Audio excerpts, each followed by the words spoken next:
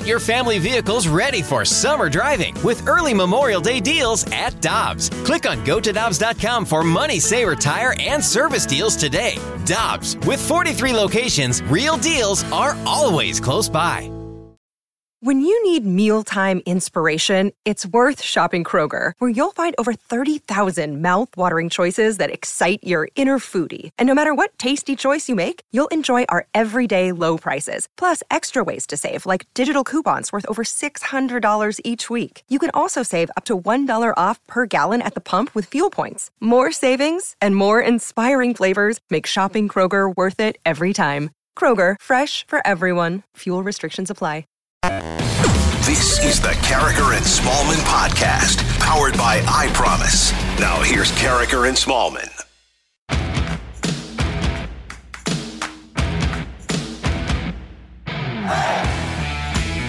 Good morning, everyone, and happy hump day.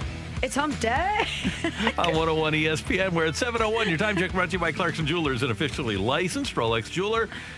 Smallman and Carricker, Carricker and Smallman. That's Michelle. I'm Randy. Great to have you with us for the next 3 hours here on 101 ESPN. And another great day of sports. A lot of things to talk about. Yadier Molina, Randy, officially returning back to the Cardinals. Isn't that great? Finally, great. It's complete, and we don't have to worry about it anymore. And spring training starting a week from tomorrow, or no, a week from today. And so, we should be really excited about Yadi coming back if we're Yadi fans. And if you're a Cardinal fan, just because I think that he brings a certain intensity to this team when you look at what their strengths are. Their strength is going to be pitching and defense this year. Two things Yadier Molina can certainly help this team with. Michelle, Real Muto was a free agent. Why didn't they get him? That's true, Randy. Are you coming at me with no picture on your Twitter avatar? Yeah, totally. You're just an egg coming at me. Got it.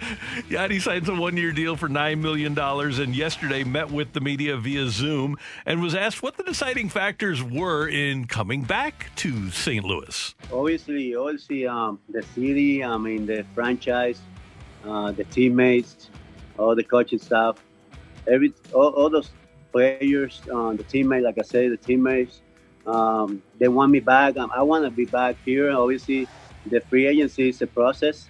You go there and it's a process. It's a slow process. This year was slow, but you understand that. But like I said before, my mind was San Luis was my first choice. You can never go wrong by saying the city first. Oh, absolutely. After we spoke to Polo Asensio, who interviewed Yadi and talked about this free agent process with him, after we had that conversation with him, that's when I was convinced that he was coming back, because Polo shared with us that he was talking to Yadi prior to all of this going down, and Yadi said he did not want Cardinals fans to be angry with him, that he wanted to maintain that relationship with them. And I thought, if that's something that's so important to him and that's at top of mind for him, knowing that this could be his last year or his last years, he'll want to have that goodbye at Busch Stadium. He'll want to have that moment. It is clear that he didn't have a 2-year contract offered, which to me means that the days of multi-year contracts for Yadier Molina are over. He's going year to year now. If somebody would have offered a 2-year contract, he would have jumped on it, right? Because he said, I'll retire or I'll play 2 more years. Well, he didn't really get his way. I wonder, though, if the 2-year contract would have come from a team that was not a desirable location for him, if he still would have taken a 1-year deal to return to the Cardinals. Good question, because I get the sense that he really does want to play, right? I do too, but I also know that he wants to win. Yeah. And at this stage of his career, do you really want to go somewhere where it's not competitive and you don't hold the same juice that you have? And even though you have a 2-year deal, you can't necessarily wield power the way that you do here to get the playing time you want if the numbers aren't there. But I guess logically speaking, too, a team that's not competitive, let's just throw the Pirates out there, They aren't going to spend the money on a 2-year contract for a guy like Yadier Molina. Absolutely. Great point. We know that Yadi loves to play, so how much does he plan on playing in 2021? I can respond to that because I'm going to be ready. I'm going to be ready for whatever shooting in me. You got to talk to him. We talk to him too. We're going to be on the same page. We got to be smart about that. At the same time, I'm going to be there helping those young guys to get better. Somebody had a discussion before he signed. Sure. And do you think that both of them being on the same page is that page Yadi wants to play every day? It's February 10th.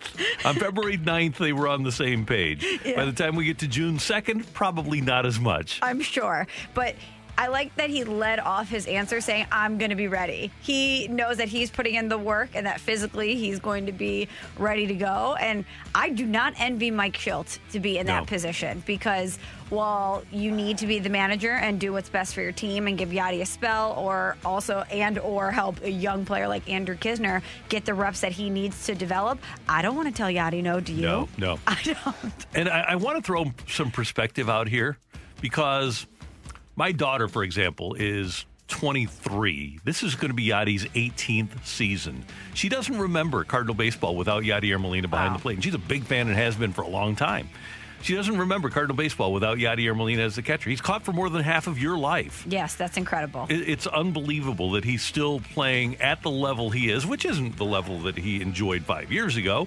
But to be able to get out there every day at his age, and as we talked about yesterday, with as many miles on that body, it's remarkable.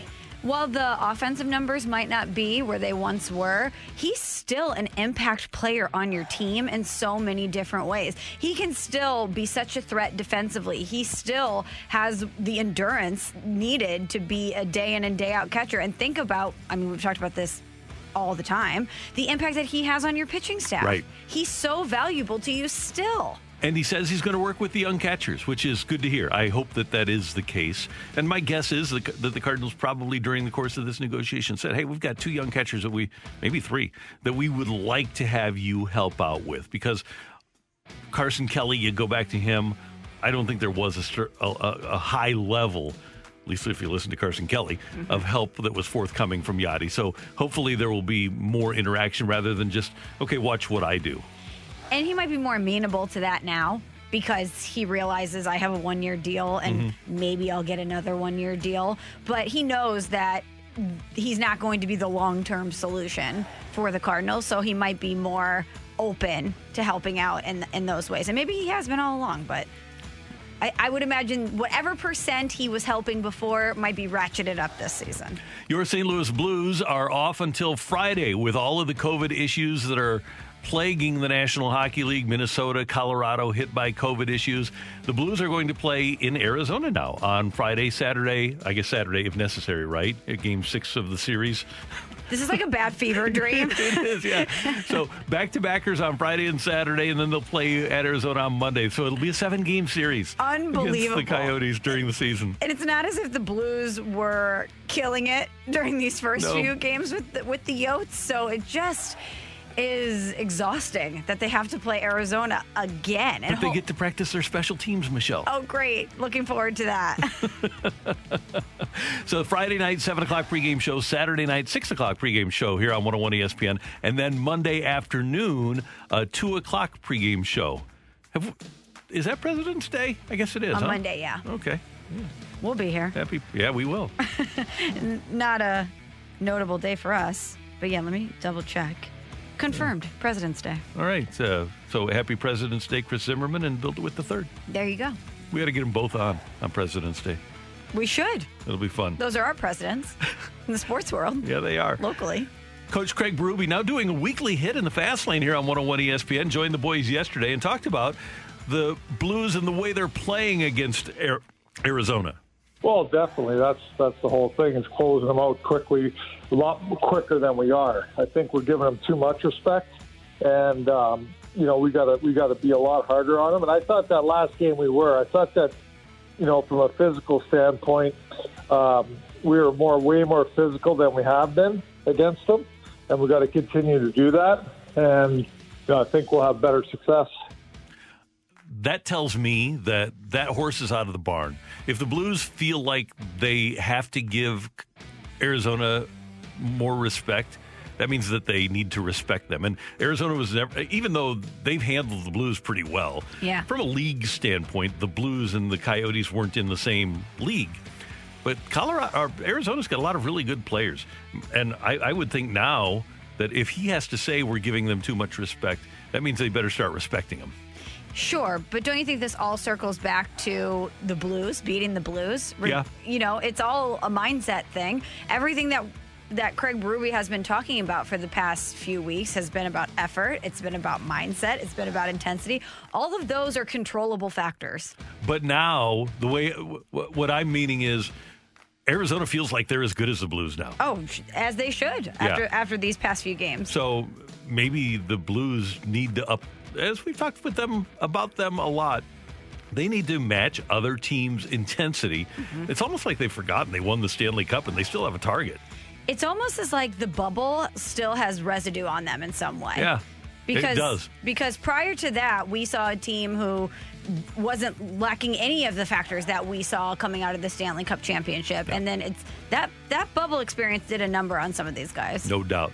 And one final note and a sad note. I know you've heard the story about Britt Reed, the son of Andy Reid and the outside linebackers coach for the Chiefs.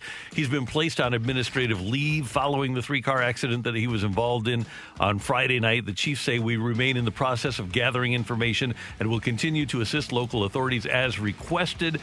And Andy Reid said this week that Britt Reed underwent surgery, but wasn't more specific about what the surgery entailed. Such a horrible situation. Yeah. And obviously, thoughts and prayers to the young girl who was involved in this and who remains in critical care, and her family. I can't even imagine. No, it's a terrible story.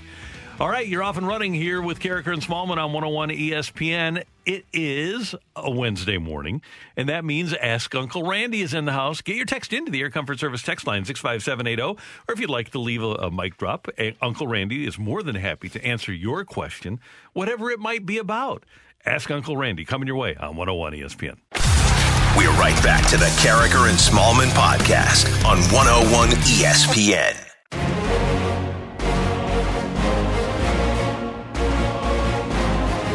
All right, we welcome your questions. I'm more than happy to answer your questions because I have all the answers. I'm Uncle Randy. Michelle is here with your text, 65780. If you want to leave us a mic drop, you can do that too. We're on the social media. Even Uncle Randy is on the Insta at Randy Carricker, and Michelle is on the Insta and the Twitter at M. Smallman. Correct. And you can find me on the Twitter machine at Randy Carricker. So there you have all of that information. But Michelle, I know that the people have questions. The peeps need some advice, Randy. All right. From the 636, Randy, my girlfriend and I moved in together right before quarantine hit. During that time, there was nothing to do, so we binged a lot of shows together. It ended up being a fun ritual that we had. We'd pop popcorn, we would make a fire, and we would watch shows for hours. It really brought us together. Now, with sports back, we aren't spending as much time together after work because I'll settle in and watch a game. My girlfriend watches games with me, but on nights when there aren't games, she wants me to watch a show with her, most notably The Housewives. I have no interest in this, and she gets bummed out. What should I do? All right, this is the natural progression of a relationship, and especially when one started as yours did, with a pandemic and with no sports. But understand that as life goes on, and if you should get married, she is going to continue to enjoy watching The Real Housewives, watching things on Hallmark Channel, and liking what she likes that might not be sports. And you aren't going to stop liking sports. So what you're going to have to do is find that time when sports isn't on to spend time together. But there has to be enough mutual respect within the relationship, and there will be, that you go your separate ways during the course of those games. I reached the point in my household where once the man cave was built, or once we had, actually this has been going on for a long time, but once we had separate rooms, but especially once I got the theater room built downstairs, I could walk in the door when I was working afternoons, working 2 to 6. And there was a game coming on at 7. So I get in the door at 6:15, 6:30. I'd want to go down and watch a pregame. Mm-hmm. And all I needed to do was get my hand within maybe a foot and a half of the upstairs remote control. And I would hear, "You've got a TV downstairs." So it's like sensors when you hit this. Yeah. So this is a natural thing. Don't feel bad about it. Don't be bummed out. And just say, hey, I like sports. I appreciate and totally want you to be able to watch your shows, but those are a couple of hours that we aren't going to be able to spend side by side. But then on the nights where a weekend where the Cardinals play a day game, Or maybe there's a Sunday night where you can still pop the popcorn and sit next to each other and binge a show. That's awesome, unforgettable time. So take advantage of that while it's there. So no Housewives is what you're saying. He doesn't have to, no. Because if she doesn't want to watch sports, I'm totally on board with that. And if he doesn't want to watch Housewives, she should be totally on board with that. Because I can tell you this, the Housewives shows are on like 20 times each or more, and the sporting event is on once. Yeah, you could always get the Housewives shows on the Bravo app. Yeah. However, can I perhaps put a compromise on the table? Sure. A lot of my girlfriends have dealt with this, and they have found that Below Deck is a nice compromise for some of their spouses. That is a good compromise. On those nights where you don't have sports, whatever show it is, yeah, get on board with that. That's cool. If guys can't get into the Housewives, Below Deck is a great show because you have the drama, you have the storylines. It changes every week, but there are some main characters, and it's boats and scenery. Yeah, and attractive women. There you go. Done. Below Deck. All right, from the 636, Dear Uncle Randy, my wife keeps getting me socks as gifts, and I'm certain that'll continue on Valentine's Day. How do I tell her to stop, that I don't want socks? Ask for something else. And all you have to do with your wife, say, hey, I really appreciate all the socks that I have, but I'm set for life in the sock department. I don't need any more. So make it a point to find something that you like that would approximate the value and the cost of socks, and put a Valentine's Day list together. There you go. Yeah, if you've got enough socks, I don't think that she'll be offended by saying, hey, if you say, I really appreciate it, but I've got enough socks. Or you can just show her your sock drawer, overflowing sock drawer. Yeah, that's right. Look, I don't have any more room for socks. Who's the sock person that organizes socks? Marie Kondo? There you go. Yeah.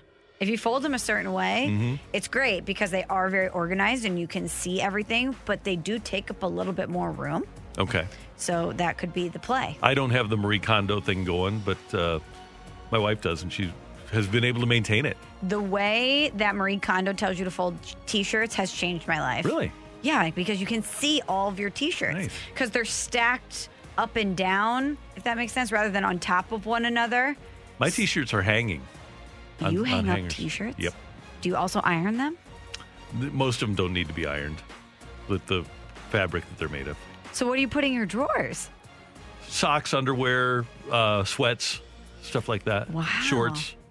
So how big is the T-shirt portion of your closet? Probably pretty big. Probably, 2 or 3 feet.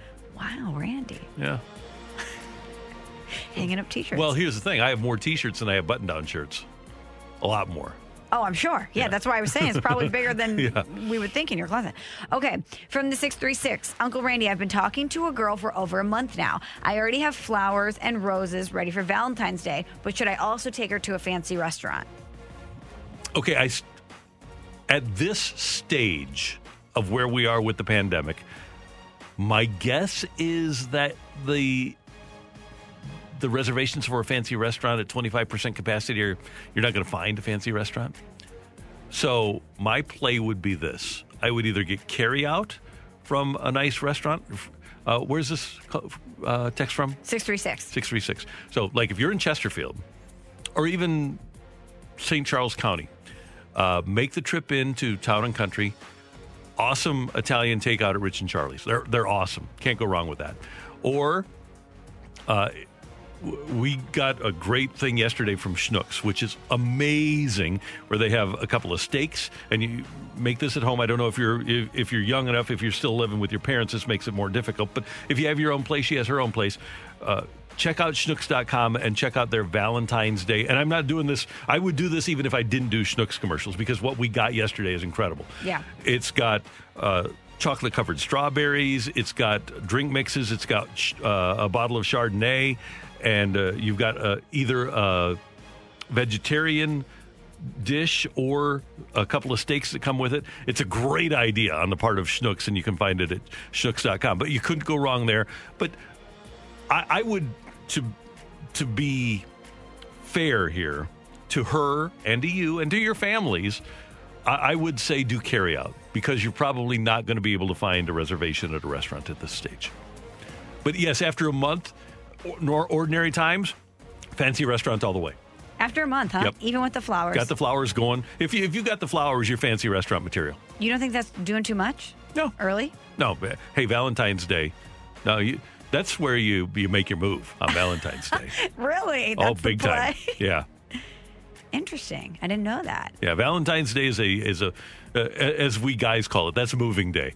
See, I didn't realize that because I thought most guys were not into Valentine's Day and they didn't want to set the precedent that it was going to be a day where they do big things. No, there's only 2 days a year where guys really get what they want. Wink, wink. It's Valentine's Day and your birthday. That's it.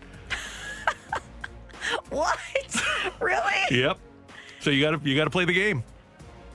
So you need to think about this in advance. 65780, guys that are married. What are the 2 days, wink, wink, where you're going to get what you really want? I don't even have to say. Just they'll text you and they know. Everybody knows. Valentine's Day and your birthday. Yep. Not an anniversary? Maybe anniversary sometime. Christmas? No chance. Everything's too busy. It's too... No chance. No chance on Christmas. No. What, Flag Day, Randy? Well, you'd hope.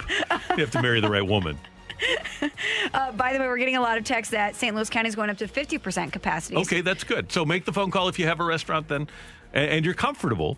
Make that phone call and see if you can get a reservation. But every restaurant, and please support local restaurants. Every restaurant in town is doing magnificent work with carryout. So you can take advantage of that too. And hey, you know what? Every restaurant is employing local people. So if you can do that, then please do it. So how about this one from 314? Randy, some advice. I guess I'm screwed because today is my birthday and Sunday is Valentine's Day. Oh, no, you're going to have an awesome week, but forget the rest of the year. Sounds like a lonely rest of the year. Okay, one more, Randy, from the 636. Dear Uncle Randy, my wife told me she was making a pot of chili for dinner last night. After work, I stopped and grabbed some hot dogs and buns because there's nothing better than chili dogs on a cold day. When I got home, I was surprised to find a vegetarian chili in the Ninja Foodie. Am I wrong to still be completely devastated by this? I was completely heartbroken. You are not wrong. Chili is not vegetarian fare, all right? You can make white chicken chili. You can make even turkey chili. Certainly, it's better with ground beef, but there is no such thing as a vegetarian chili. It just doesn't go together. A vegetarian chili is a soup, and you don't put soup on a hot dog. No. And while you can make a vegetarian version of anything, I would think if you're making chili, part of the reason you're making the chili is because you want the meat component. Totally. Now, just make broccoli soup or something if you want veggies. Yeah, I appreciate your spouse's desire to keep you healthy. Totally. And provide vegetarian fare. That's good for you. And to cook for you. Yeah. So nice. Very nice. But I think that maybe a gentle reminder, honey, I picked up the hot dogs, I picked up the buns, or chili dogs, and I want real chili, please. I cannot imagine how bummed out you'd be if you had this in your mind so much that you stopped on the way home to get the components to put together the chili dogs. That's how hyped you were for this. And then you get home and it's just not there. Yeah. I would not be happy at all. Now, I think that I could eat a vegetarian chili out of a bowl, but not a chili dog. That's just highly disappointing. And you are completely correct to be devastated. And like I said, a gentle reminder that, honey, it's really cold outside. I love the fact that you went to the trouble to make a pot of chili, but next time and henceforth, can we please have chili that is real? And henceforth. And do it in that tone, and also do what Randy did and lead with the honey. Yeah. Yeah. Can I give you 3 texts about what you said about the 2 days being guaranteed? Yeah, sure. From the 618, 2 days, Randy's a lucky man. From the 573, in all capital letters, you cannot come up short on Valentine's Day. That's true. You are correct. And then finally from the 702, you're absolutely right, Randy. Been married 17 years, and Valentine's Day and birthdays are the only guarantees. Only guarantees? Learn something new every week during Ask Uncle Randy, I tell you what. Oh, we thank you for your texts and appreciate your participation in the show. And you've been married for 17 years, 10 years, 12, 36, whatever. It's all the same. Next up, the Cardinals are set for spring training, and we are going to tell you what is definite and what is almost definite about the 2021 Cardinals next on 101 ESPN. We're right back to the Carricker and Smallman podcast on 101 ESPN.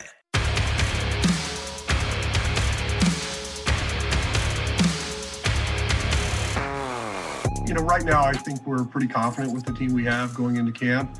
I wouldn't rule out perhaps a few non-roster invitees that could be added, but overall we feel pretty good about where we are.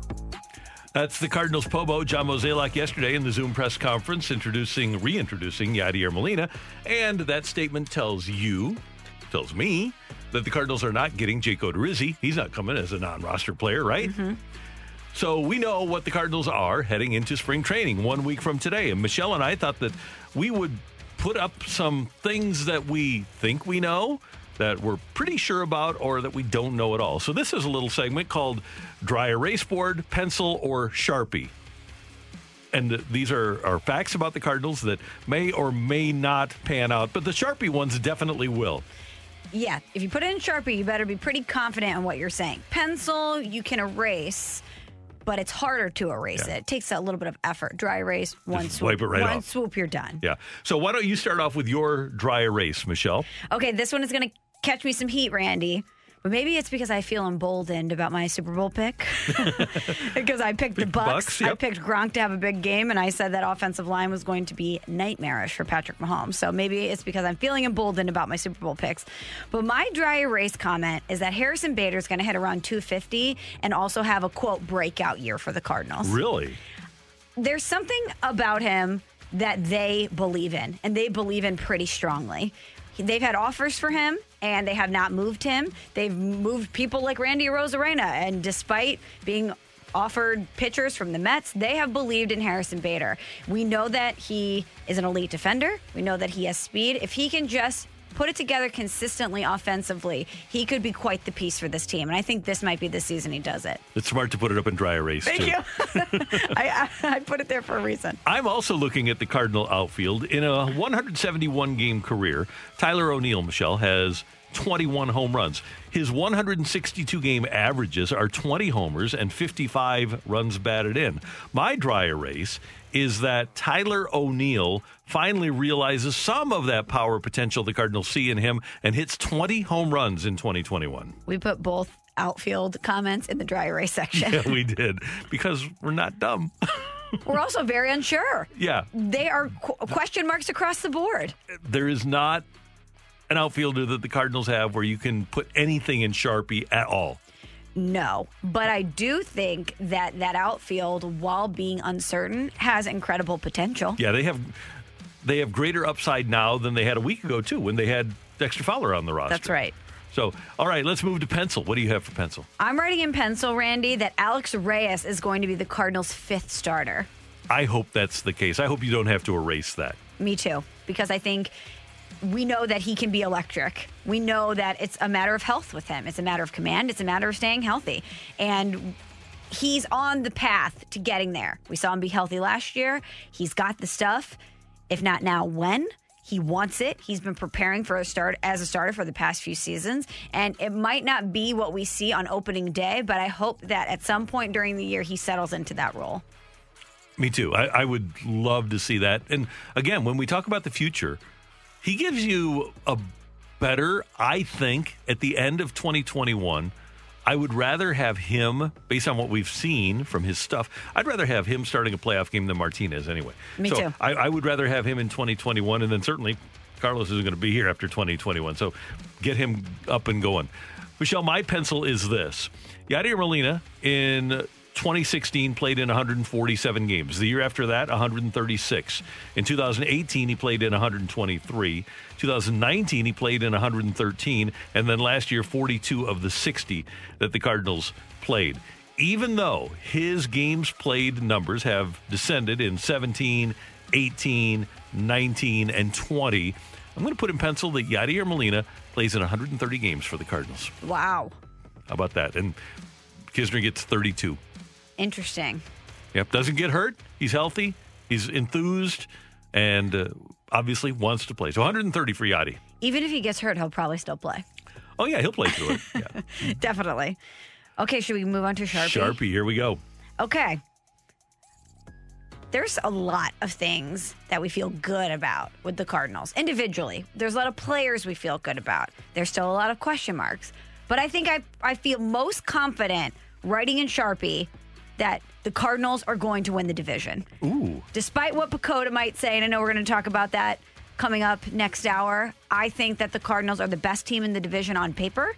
I think that we saw last year that this team has a lot of fight in them. And I think that there is a great energy that is going to be in that clubhouse with Waino coming back, Yadi coming back with the arrival of Nolan Arenado. And I think it's going to be a great balance of veteran guys and young guys on the come up. And I think that they're going to win the division.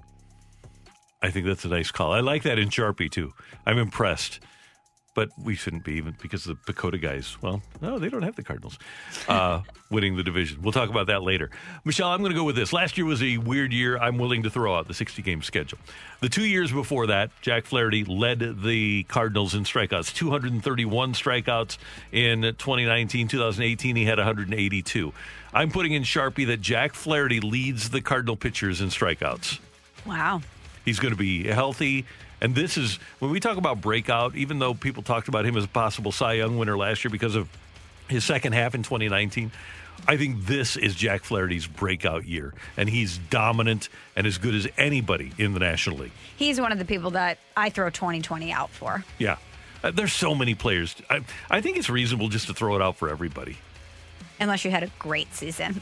Yeah. And then you're looking to use it as a negotiating tactic. Yeah, right. Look what I was able to do during a pandemic. Right. Even a guy like Lane Thomas, but a guy like Tommy Edman, who ascended so much in 2019. I hope that what we saw last year offensively from Edman isn't real, and I hope that he's able to get back on that track to becoming a really good offensive player, because he was really good in 2019. Yeah, Lane Thomas, Paul DeJong. How can you make determinations on what they were last season? You can't. There's no way. No. And we're going to do this more, but we want to hear from you. You can leave us a mic drop, dry erase, pencil, and Sharpie. Leave us a mic drop with the Rhino Shield mic drop feature. We're going to do it at 8:45. So we're going to come back because we want to hear from you. What do you have in dry erase? What do you have in pencil? And what do you have in Sharpie for the 2021 Cardinals? But coming up next, we want your text to the Air Comfort Service text line, 65780. Take it or leave it is coming your way on 101 ESPN. We're right back to the Carragher and Smallman podcast on 101 ESPN.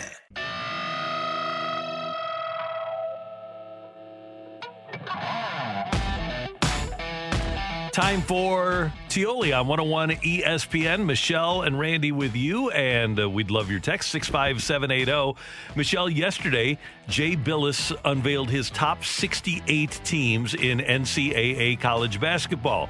He has your Fighting Illini at number 5 in the country, and he has the Missouri Tigers right now listed as number 18. Take it or leave it, when we get to the NCAA tournament, which will be played in Indiana, both Mizzou and Illinois play in the Sweet 16. I'm going to take it. I am too.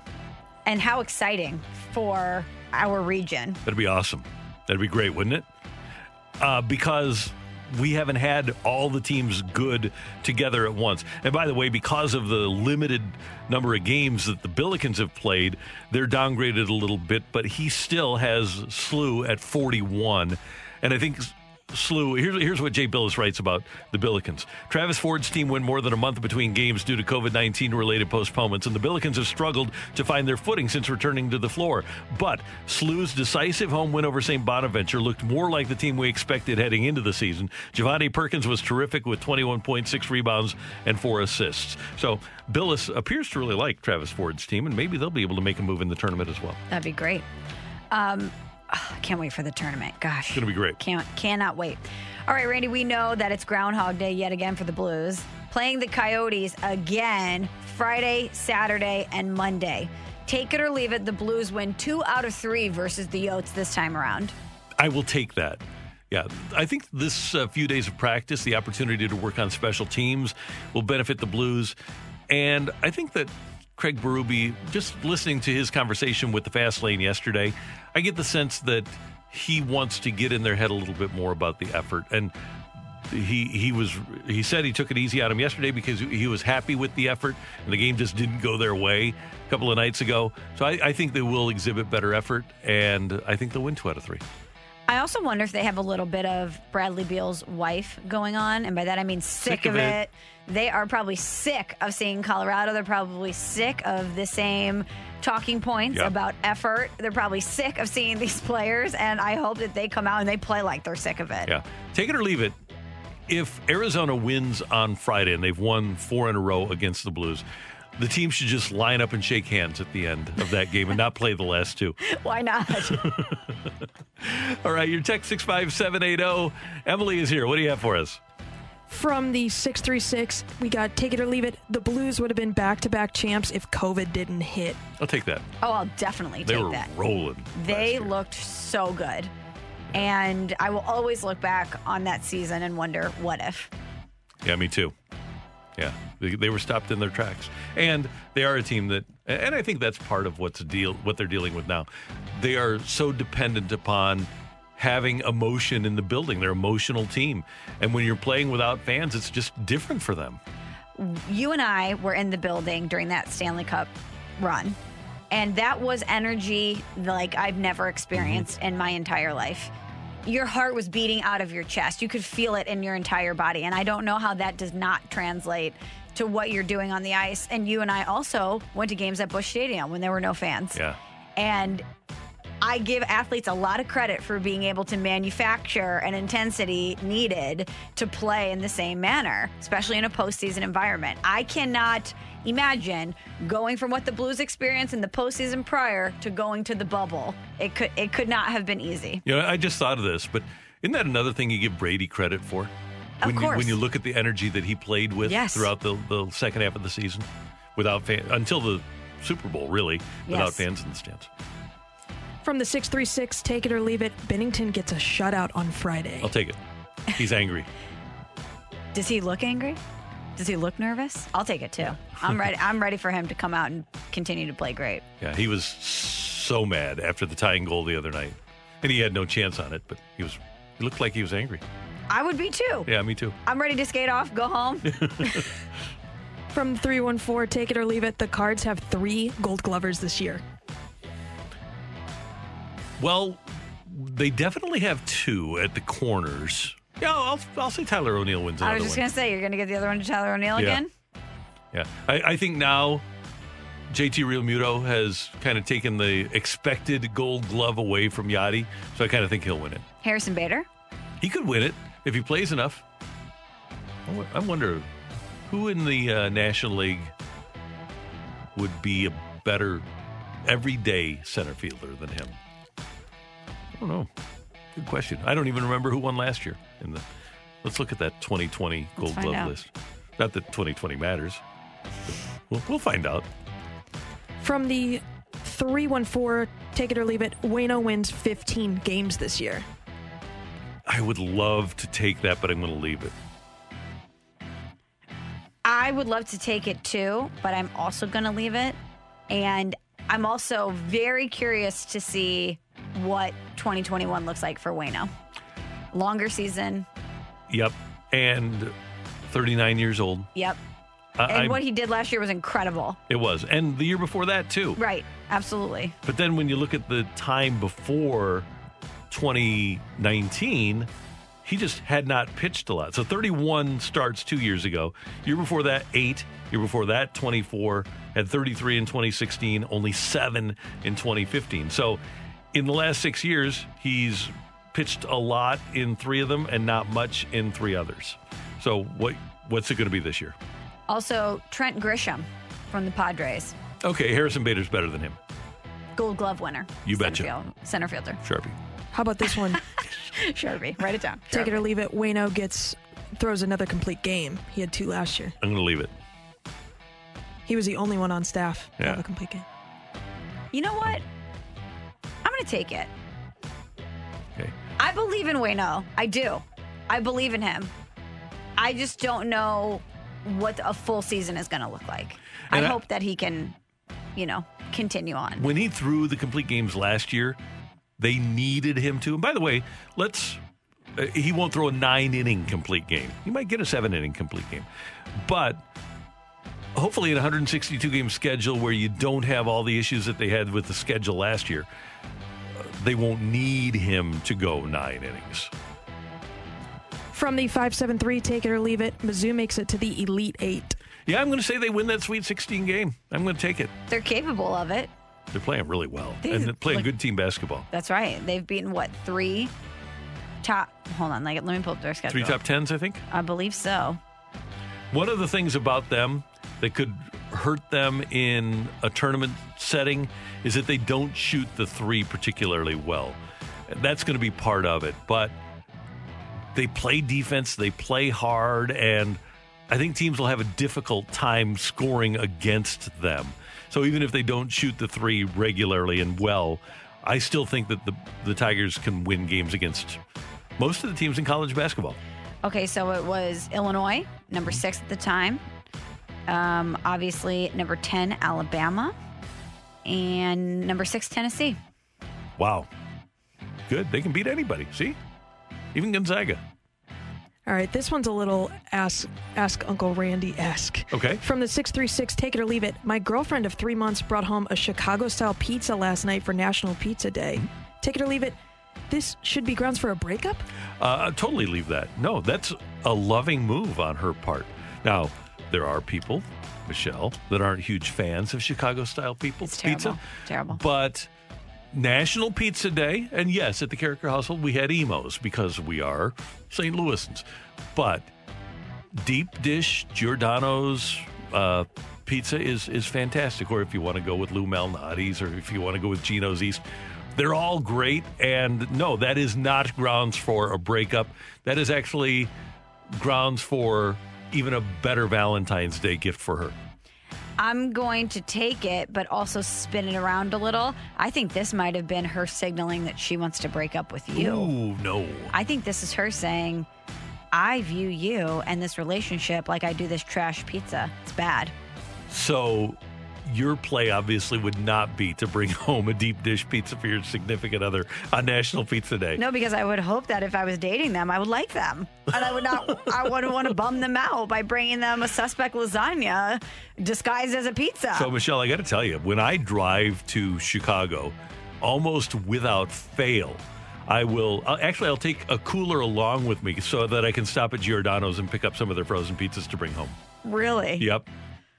One time after college, we were up there in Chicago, and I went to Illinois, so most of my girlfriends live in Chicago. And this guy that we knew was like, oh, yeah, I bartend at this place called Lou's. And we were like, oh, Lou's? Is that a new bar, like in the West Loop or something? And then we find out later that he worked at Lou Malnati's. And so anytime people talk about deep dish, I always think, oh, Lou's. I work at Lou's. Casual. No big deal.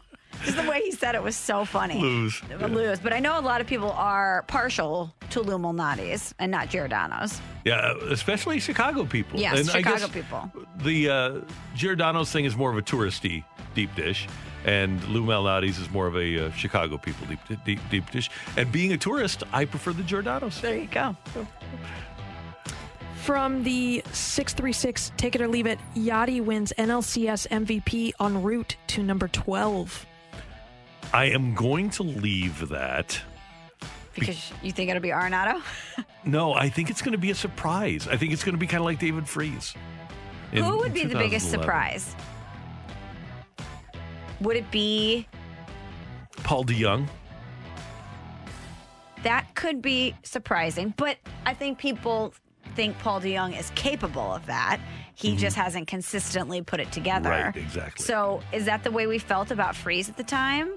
I think it needs to be someone who, I would think it needs to be one of the outfielders for me to think it's a total surprise David Freese style. One of the young guys. Yeah, but with Freese, if you were going to pick from that team, you'd pick Pujols, you'd pick Berkman, you'd pick Yachty ahead of him. So I think DeJong would be kind of like fourth in line behind Goldie, Arenado, Yachty.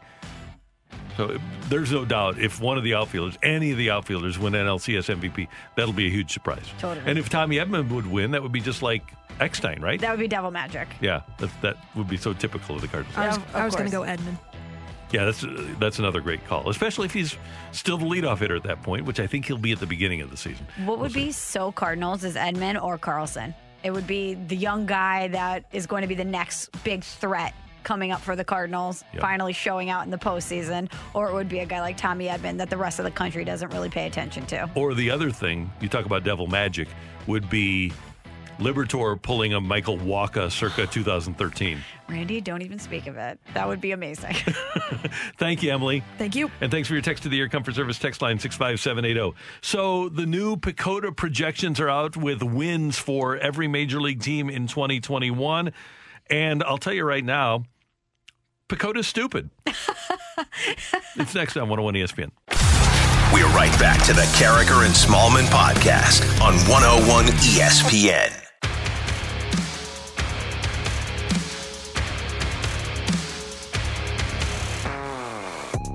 I was listening to BK and Ferrario yesterday, and BK had gone through the last 7 years of PECOTA projections.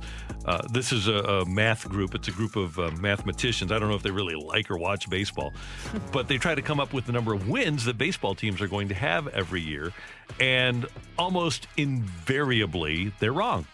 And they have been wrong to the tune of about 6 wins per year on the Cardinals for the last 7 years. And every single year, PECOTA has underplayed how the Cardinals have performed. Every year, they project that the Cardinals are going to have less wins than they wind up with at the end of the season. This year, Michelle, they have Milwaukee winning 89 games and winning the Central. They have the Cubs with 85 wins and the Cardinals with 81 wins. And I think any logical person that is a baseball fan that isn't just so hung up on the math realizes when you look at this division that the Cardinals are the best team in the division. How they came up with the Cardinals being third in the division, regardless of how many wins it is, how they came up with the Cardinals being third in the division, if they're baseball fans, is beyond me. This is how you know spring training is around the corner and we're gearing up to talk baseball, is when PECOTA grossly underestimates the Cardinals. We get angry about it, and then the Cardinals prove them wrong. We know that baseball is right around the corner. But I understand that there is a place in the game for math and analytics and these projections, but why we put stock into it when it's been wrong consistently year in and year out is beyond me. Yeah, anybody can just throw a bunch of numbers out there, right?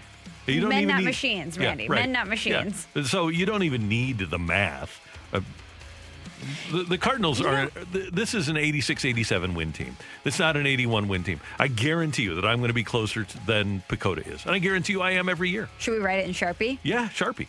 Sharpie we can write it in Sharpie on the dry erase board. Okay, done. We're going to do it. Randy, smarter than PECOTA. Guaranteed it.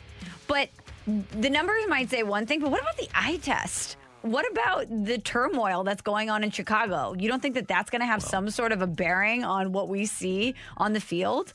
One of the biggest problems that I have with going all in on analytics, and I'm with you, there is a place for numbers. There's a place for a combination. I think Mike Schilt does a wonderful job of saying, hey, they're men, not machines, but also using analytics as a tool. Sure. But when you have a guy like Billy Beane, who doesn't watch games and drives away from games before they start, that's not paying attention to the fact that you don't have robots playing. You have people playing the game. And that's one of the reasons that PECOTA has underplayed the Cardinals, because the residue of Tony La Russa's years have existed here even until now. And Mike Schilt has a great deal of respect for Tony La Russa. But if you play hard all the time and you don't make mistakes, and I don't know how much PECOTA goes into defense, but if you don't lose games, what are you going to do? In baseball, you're going to win them. Mm-hmm. And one of the reasons that the Cardinals have been pretty good is that for the most part, they do little things well that my guess is PECOTA doesn't analyze. And here's one thing that I know PECOTA doesn't analyze. They have no numbers to define what Yadier Molina brings to the Cardinals. No numbers.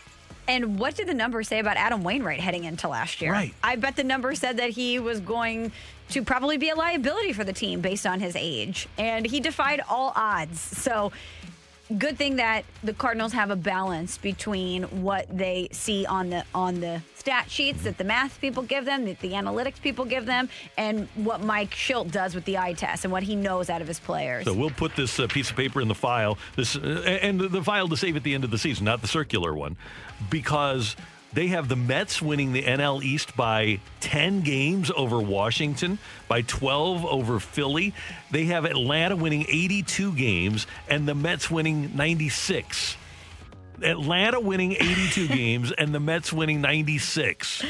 Do you think that when the numbers are done being crunched and this gets printed out, people at Pacoda are like, oh, man. I don't know about this. Oh, man, I don't know if we should hit publish on this one. In the NL West, they've got the Dodgers winning 103, San Diego winning 96, Arizona winning 79, San Francisco 75, Colorado 60. They have the Yankees finishing with the best, and I think Pacoda might be New York-based computers. They've got the Yankees winning 97 games. That would be the most in the American League. So East Coast bias on the computers? Yeah, I think so. The Yankees would win the American League by 11 over Tampa. They've got Minnesota winning the Central and the White Sox winning 83. Cleveland in between them. I don't think Cleveland is an 86-win team anymore. They're pretty good, but I don't think they're an 86-win team anymore. And then they have the hated Astros winning 93 games this year, and the Angels finishing in second in that division with 87. So, not on board. Not on board at all with Pacoda. No. Yadier Molina is indeed back. Yesterday, not only did he meet with the media via Zoom, but he also talked to our friends at FS Midwest and told them that there was an interesting guy that helped bring him back to the Cardinals. You know, I've been talking to him since the last 2 years. So, but yeah, he's happy to be here with us. He's excited. He texted me when I was in Mexico too, trying to bring me back too. I mean, he's excited. I'm excited too. So, can't wait to see him. That's Nolan Arenado that Yadi's talking about. He's been talking to him for 2 years. How about that? How about that? So it's almost as if Arenado really wanted to come here for a while. I would say that that's probably the case. And one of the things about Yadi in 2021, and it seems pretty clear, the Cardinals have asked him to mentor the young catchers like Andrew Kisner and Ivan Herrera. What's he think of those guys? I think they're ready. I think they are ready. I'm excited for them. They work hard, both of them. Kisner and Herrera, they are really good. They got really good talent, and they're really smart. They like to work. I'm excited for them. I'm gonna be there for them too. I'm glad that he said that at the end. He's going to be there for them, and he has no trouble taking initiative in terms of working hard. But I hope he explains to them why they're working hard. That's one of the things that coaches these days talk about is veteran coaches. Say the biggest difference between coaching now and 20 years ago is you ask somebody to work hard and they say why.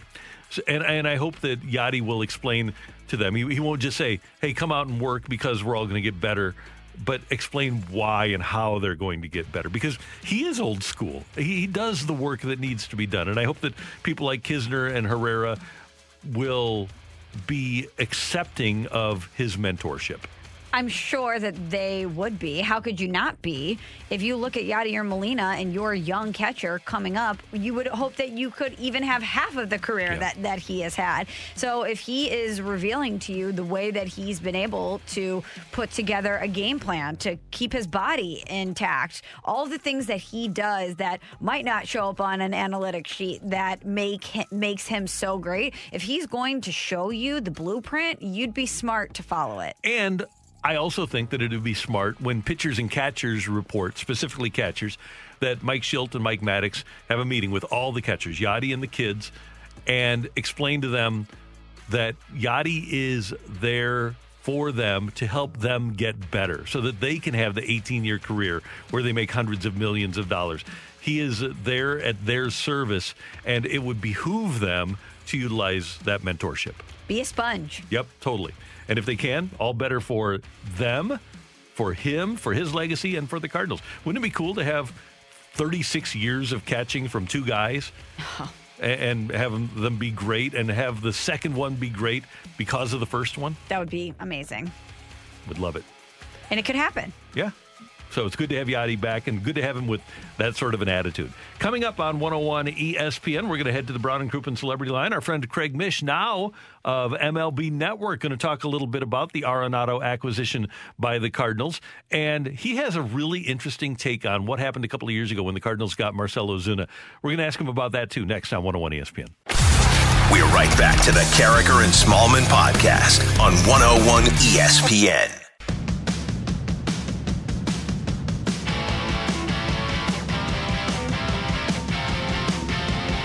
Michelle Smallman, Randy Carricker with you on 101 ESPN in St. Louis. Our friend Craig Mish has put a couple of more things on his resume. He's now the senior baseball contributor for the Miami Herald. He's an MLB Network contributor, still doing his Swings and Mishes podcast, and joining us now on the Brown and Crouppen Celebrity Line on 101 ESPN. Our friend Craig Mish, great to talk to you. How you doing, sir? I'm doing well, Randy and Michelle. Thanks for having me. Do you ever have an hour off?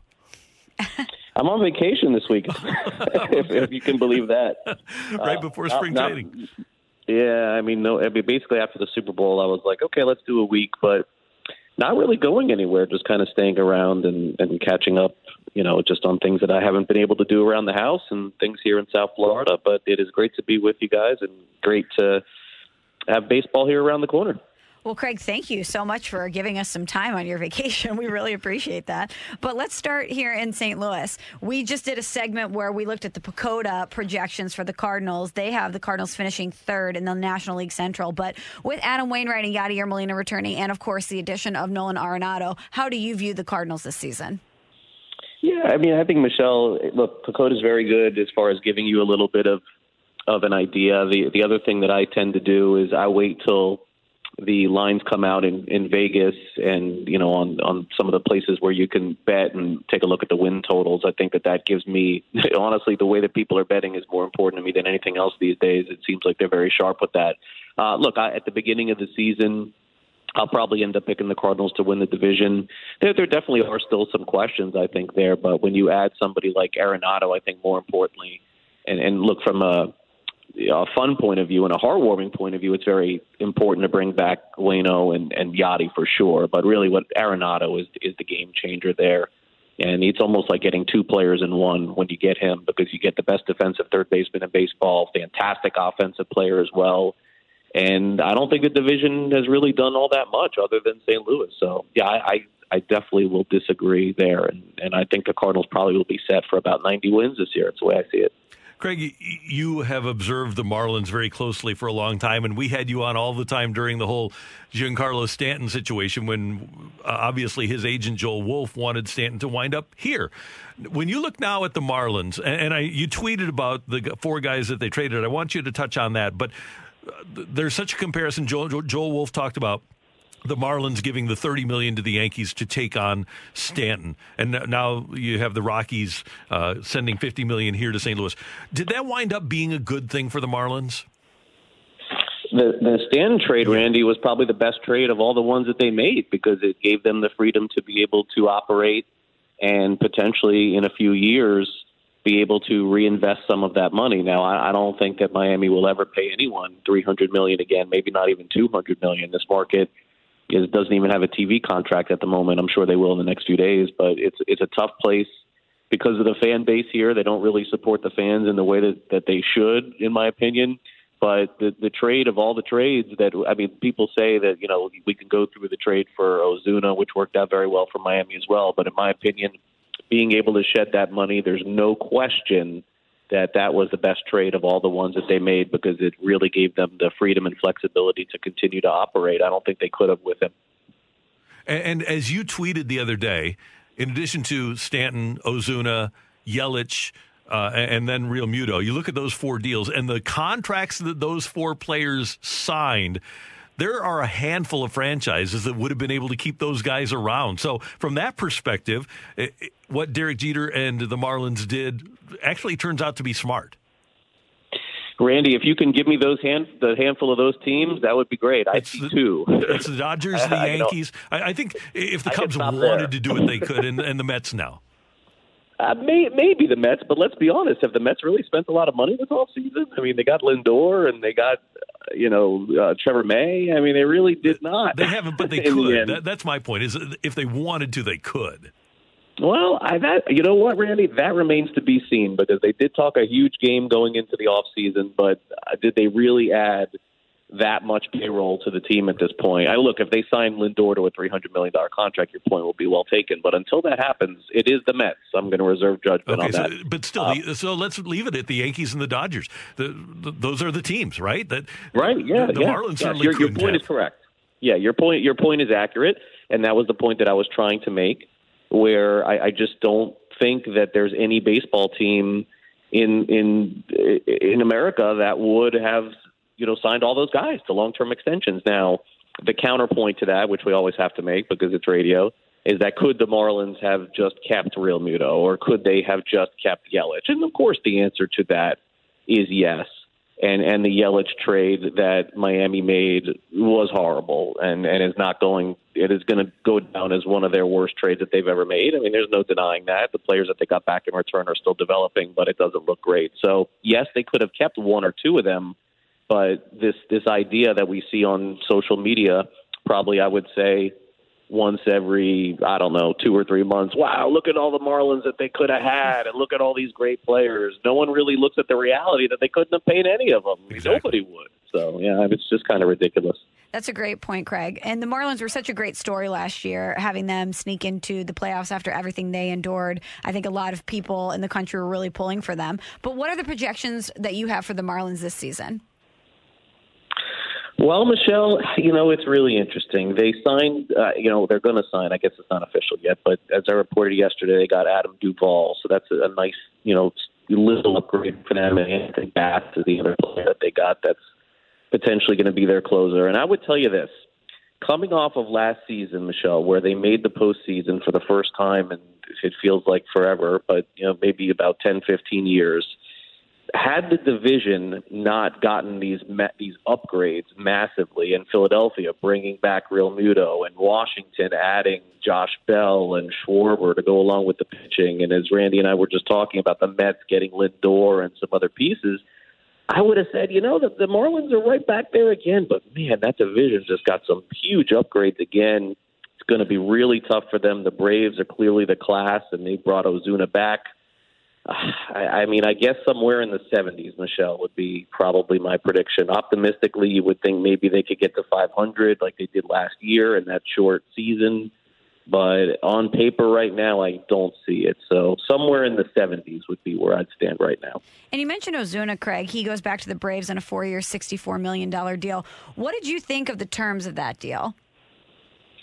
Well, very friendly for the Braves in the first year, that's for sure. It seems like every contract, by the way, in 2021, the owners don't really want to shell out the money, so a lot of the money is deferred.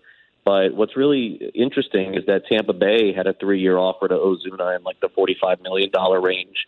And I think that with a player like Ozuna, and you saw it in St. Louis, is that, in my opinion, he's a very talented player. He's a very good player, but he's always supremely, it seems to be motivated to get that next contract. So I am kind of curious how he does perform, knowing that his life is now set, his financially, his financial freedom for the rest of his life now, having, basically guaranteed $45, $50 million, whatever that is. But I think from the Braves' perspective, it was a really good deal because, again, you get the $12 million this year where there's no DH. And then I think we all will agree that in 2022 we'll have the designated hitter, and then Ozuna could fit right in there, and then he can get his, $15, $16 million at that point. One more thing for our friend Craig Mish. You're down in South Florida. The Major League Baseball Players Union and owners have agreed on protocols for spring training. What's your confidence level that spring training will go off with these protocols without a hitch? Yeah, it feels good right now for the time being. I was really skeptical. I did not think that it would start on time, but it does seem like everything is in place. I do like the fact that they're going to put in that contact tracing digitally to keep tabs on all the players and where they're going. And, and as far as the punishment goes, I'm not really sure how all that will work, but it does feel like Roger Dean Stadium will have the Marlins and Cardinals there at some point next week. At least from the indications. We have a call today, actually, with the Marlins to figure out what we're going to be able to do and not do. My guess is not very much from a media standpoint until the games begin. So my guess is, Randy, that this will go off without a hitch. The tickets have not yet gone back on sale because there's no schedule yet at Roger Dean, but I will be seeing a lot of the Cardinals in March because they're just not playing any West Coast teams in the state of Florida. So I think from the 24 games that I saw the Marlins play, I think that half of them are against the Cardinals from what I saw. So 10 to 12 times, and I don't think that's been released yet, but I think 10 to 12 times Miami's going to face off against St. Louis in that stadium. And one last thing. You're allowed to make us jealous here. It's 16 degrees and wet and snowy in St. Louis right now. How about where you are? I think we're at this morning. I'm looking outside here in my house. Let me see here. It looks about 77 and sunny. But look, in a normal season, in a normal situation, I would invite you guys down here for spring training and bring the whole 101 team and let's, I'll come on the shows and do all that. But look, I know that we're in a tough spot again with the pandemic, but hopefully in 2022 or maybe, hey, who knows? Let's be optimistic. Maybe sometime in March we'll get this done. Sounds great. Craig, we always appreciate your time, especially when you're on vacation. Thank you so much, and we'll talk to you soon. All right. Have a great day. Thanks. See you later. That's our friend Craig Mish of MLB Network Radio, the Miami Herald. He's a busy guy. Not this week, but he's busy because we called him. How nice of him to give us pretty awesome. 10 minutes during his vacation. I think I would have said, no, I'm on vacation. Yeah, he's a good guy. And he's tied in everywhere. And obviously, he likes the Cardinals to win the Central, which is good. And I'm on board with him, by the way. I think that's a smart move to look at Vegas rather than look at Pacoda. Especially because Pacoda's been wrong about the Cardinals for the past few years. Way too long. Way too long. Coming up, we've got the fight for you here on 101 ESPN.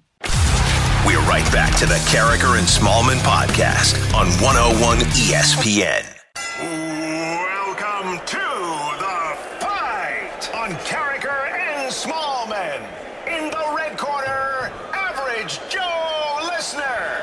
And in the blue corner, the undisputed king of morning drive. Please welcome Randy Carragher.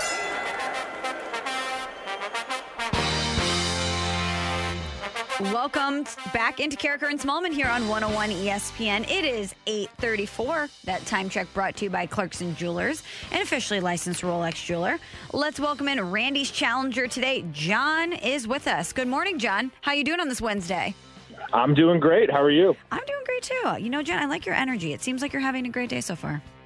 I'm trying to. It's kind of a David and Goliath matchup right here, but I'll do my best. That is the truth if I've ever heard it. What a bummer of a day. It's freezing cold. There's snow on the ground. The roads are terrible. I don't know how anyone has motivation to do anything today. I don't either. Just trying to hang in here. I love that. All right. Well, hopefully you have motivation to win the fight, John. All right. I do. I love that. Question number 1. Who was the first player to have his jersey number retired by the Blues? Was it Brian Sutter, Bob Gassoff, or Barclay Plager?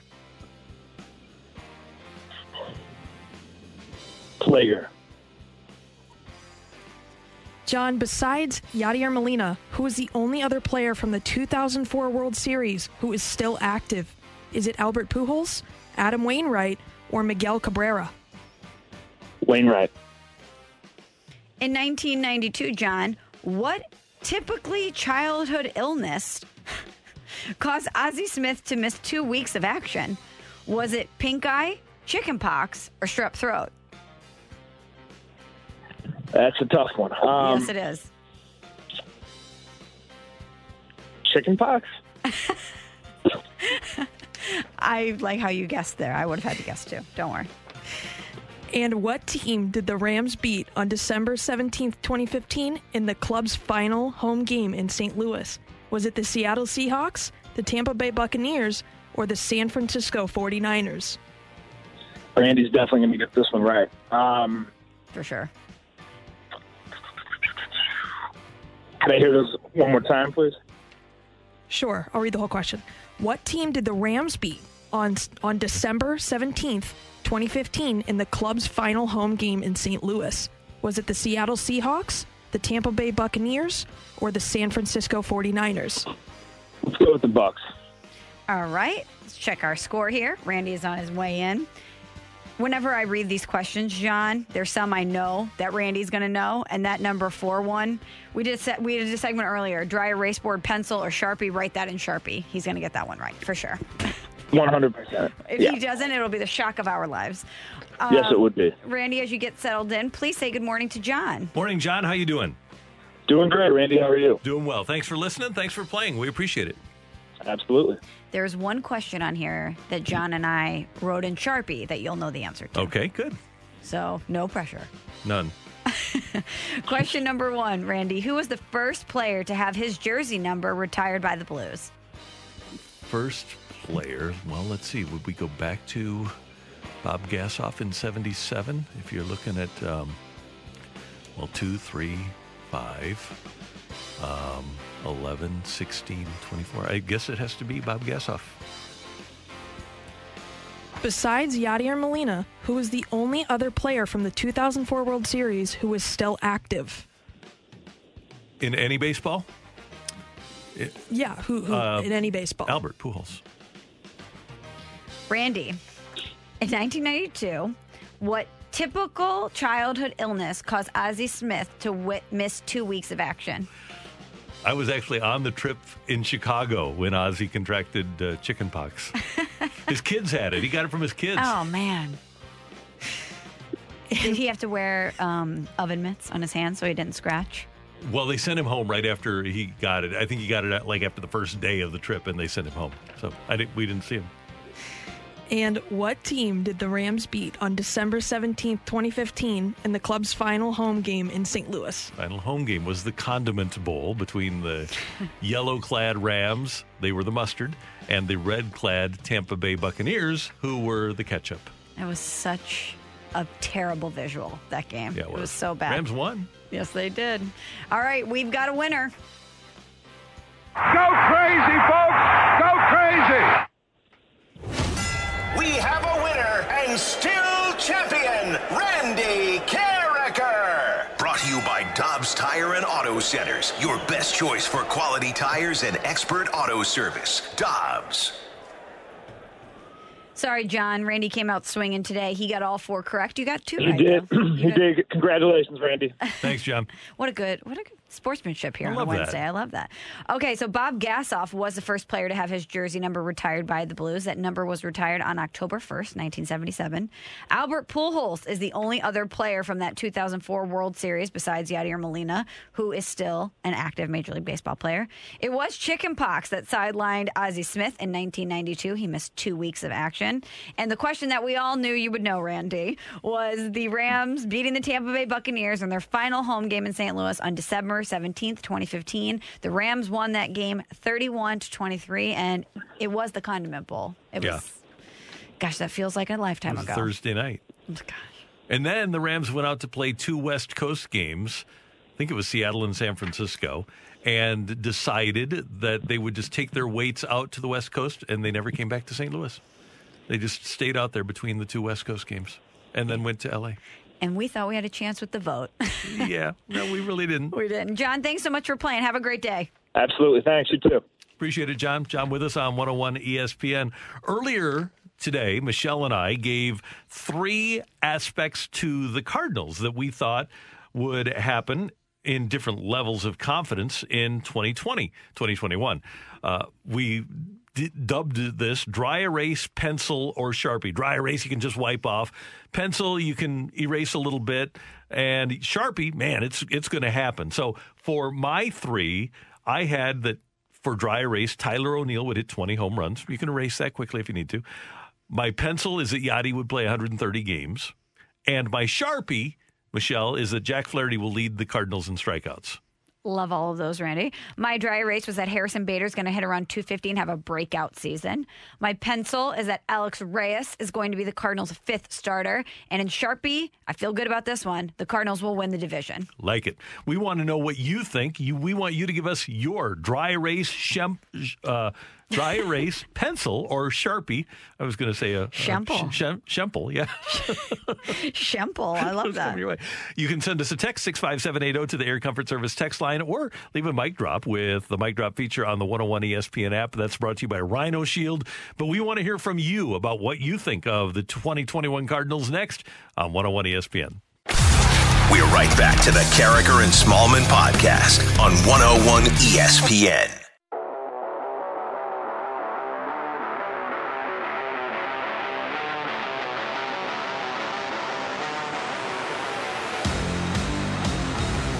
Right now, I think we're pretty confident with the team we have going into camp.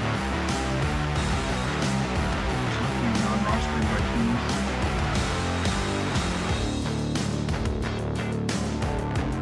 Right now, I think we're pretty confident with the team we have going into camp. I wouldn't rule out perhaps a few non-roster invitees that could be added, but overall, we feel pretty good about where we are.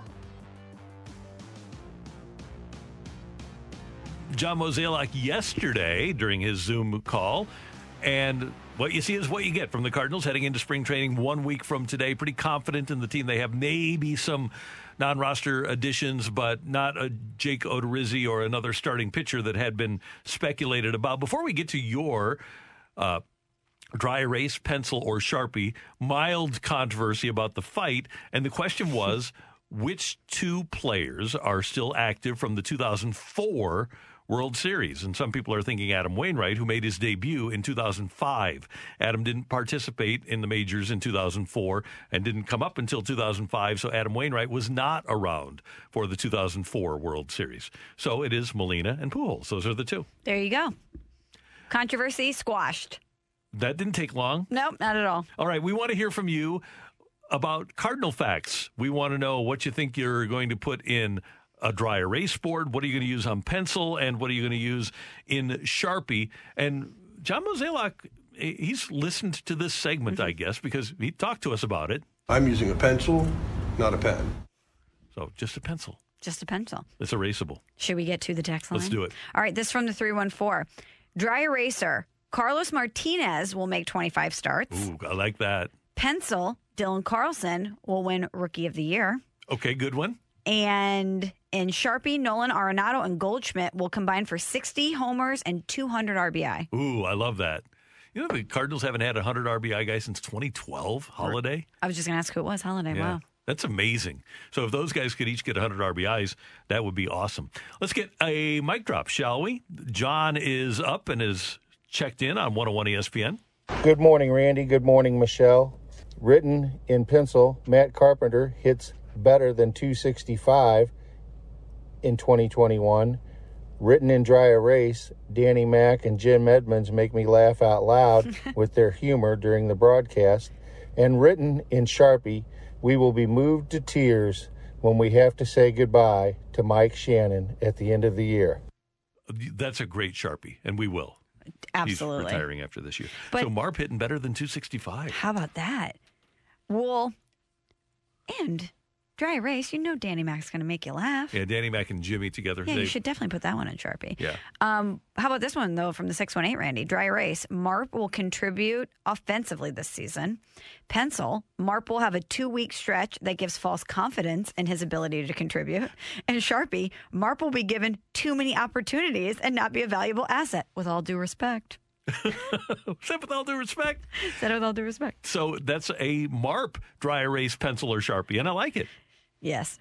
I was dreading that his Sharpie was going to be based on that 2-week stretch. The Cardinals were going to give him an extension. Oh, Randy, no. I thought that was coming. I did too. Devin is next on 101 ESPN. Penciled in, I've got O'Neill going in for 30-plus home runs and touching about 80 RBIs. Dry erase board, I'd say we see a breakout year from a rookie pitcher. And with the Sharpie, we're going to see Nolan Arenado hit 40 home runs. Ooh, 40 for Nolan. And Sharpie. Yeah. He's done it before. Done it as a player in Colorado, so that's not out of the realm of possibility. If we could count, and technically he's not a rookie, but I think we can reasonably count Alex Reyes as a rookie, can't we?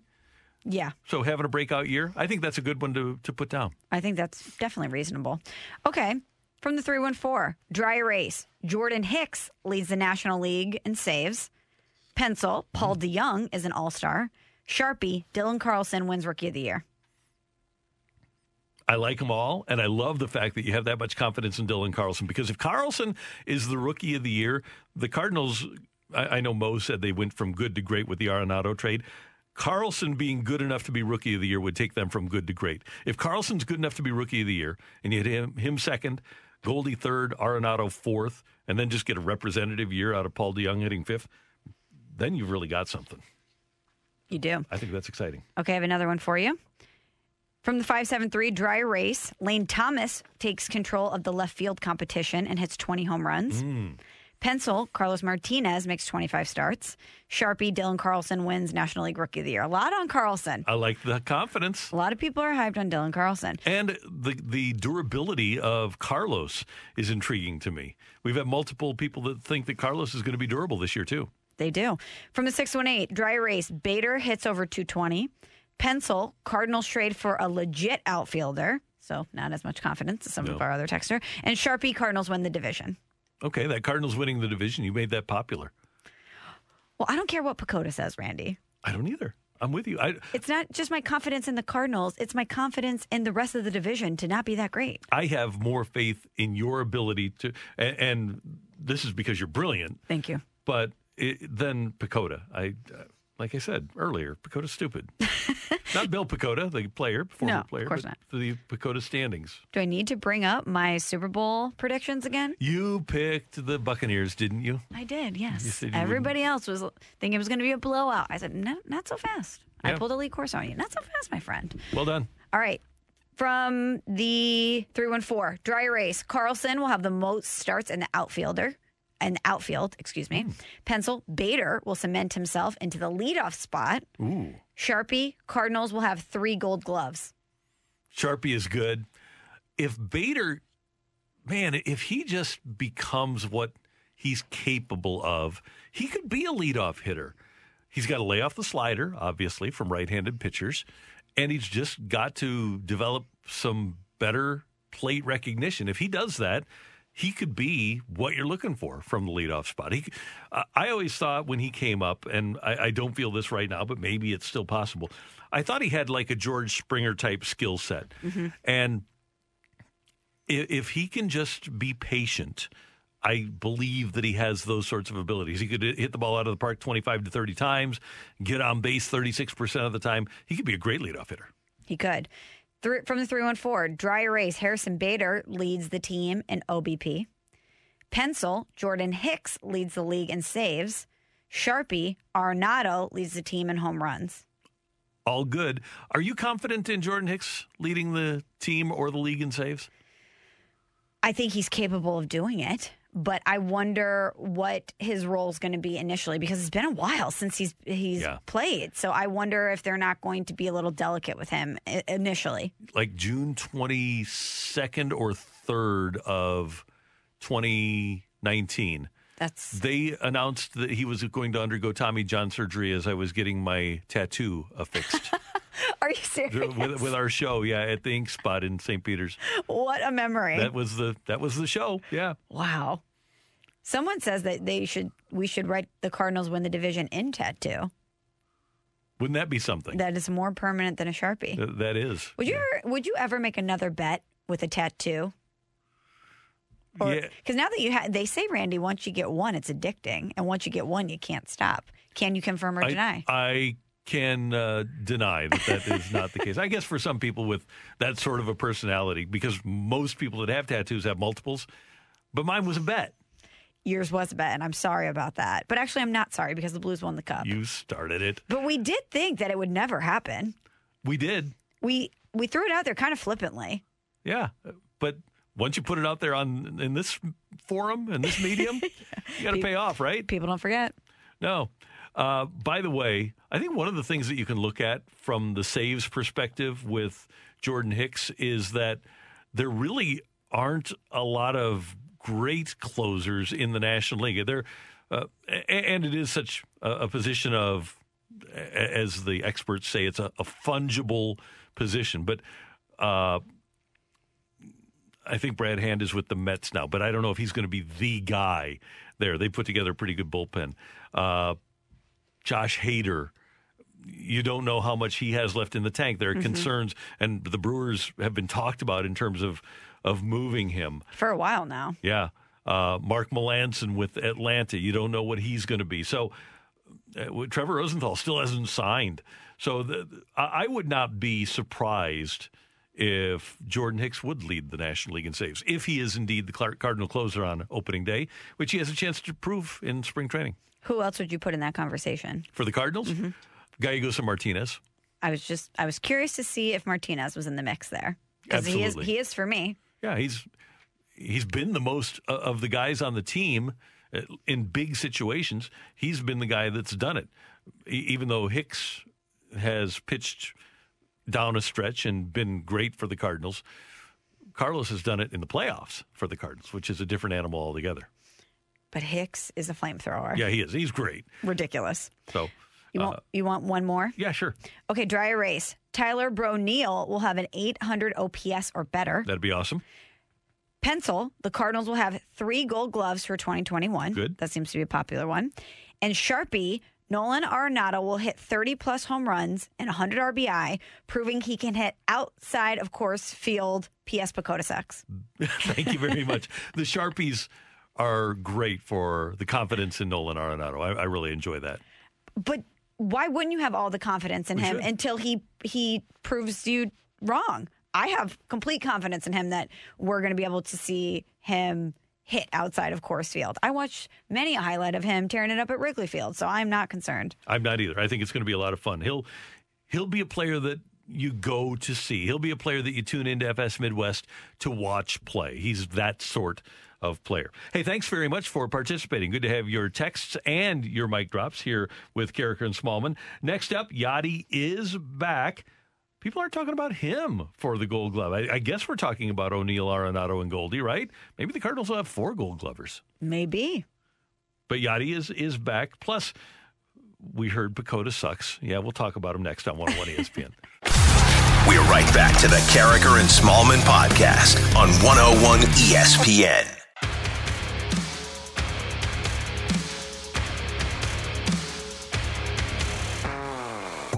9:02 in St. Louis. Your time check brought to you by Clarkson Jewelers, an officially licensed Rolex jeweler. Yadier Molina agreeing to a 1-year contract with the Cardinals worth $9 million, and he will pass Bob Gibson, Michelle, and move into second this year with 18 seasons played solely for the Cardinals. That'll trail only Stan Musial's record 22 seasons.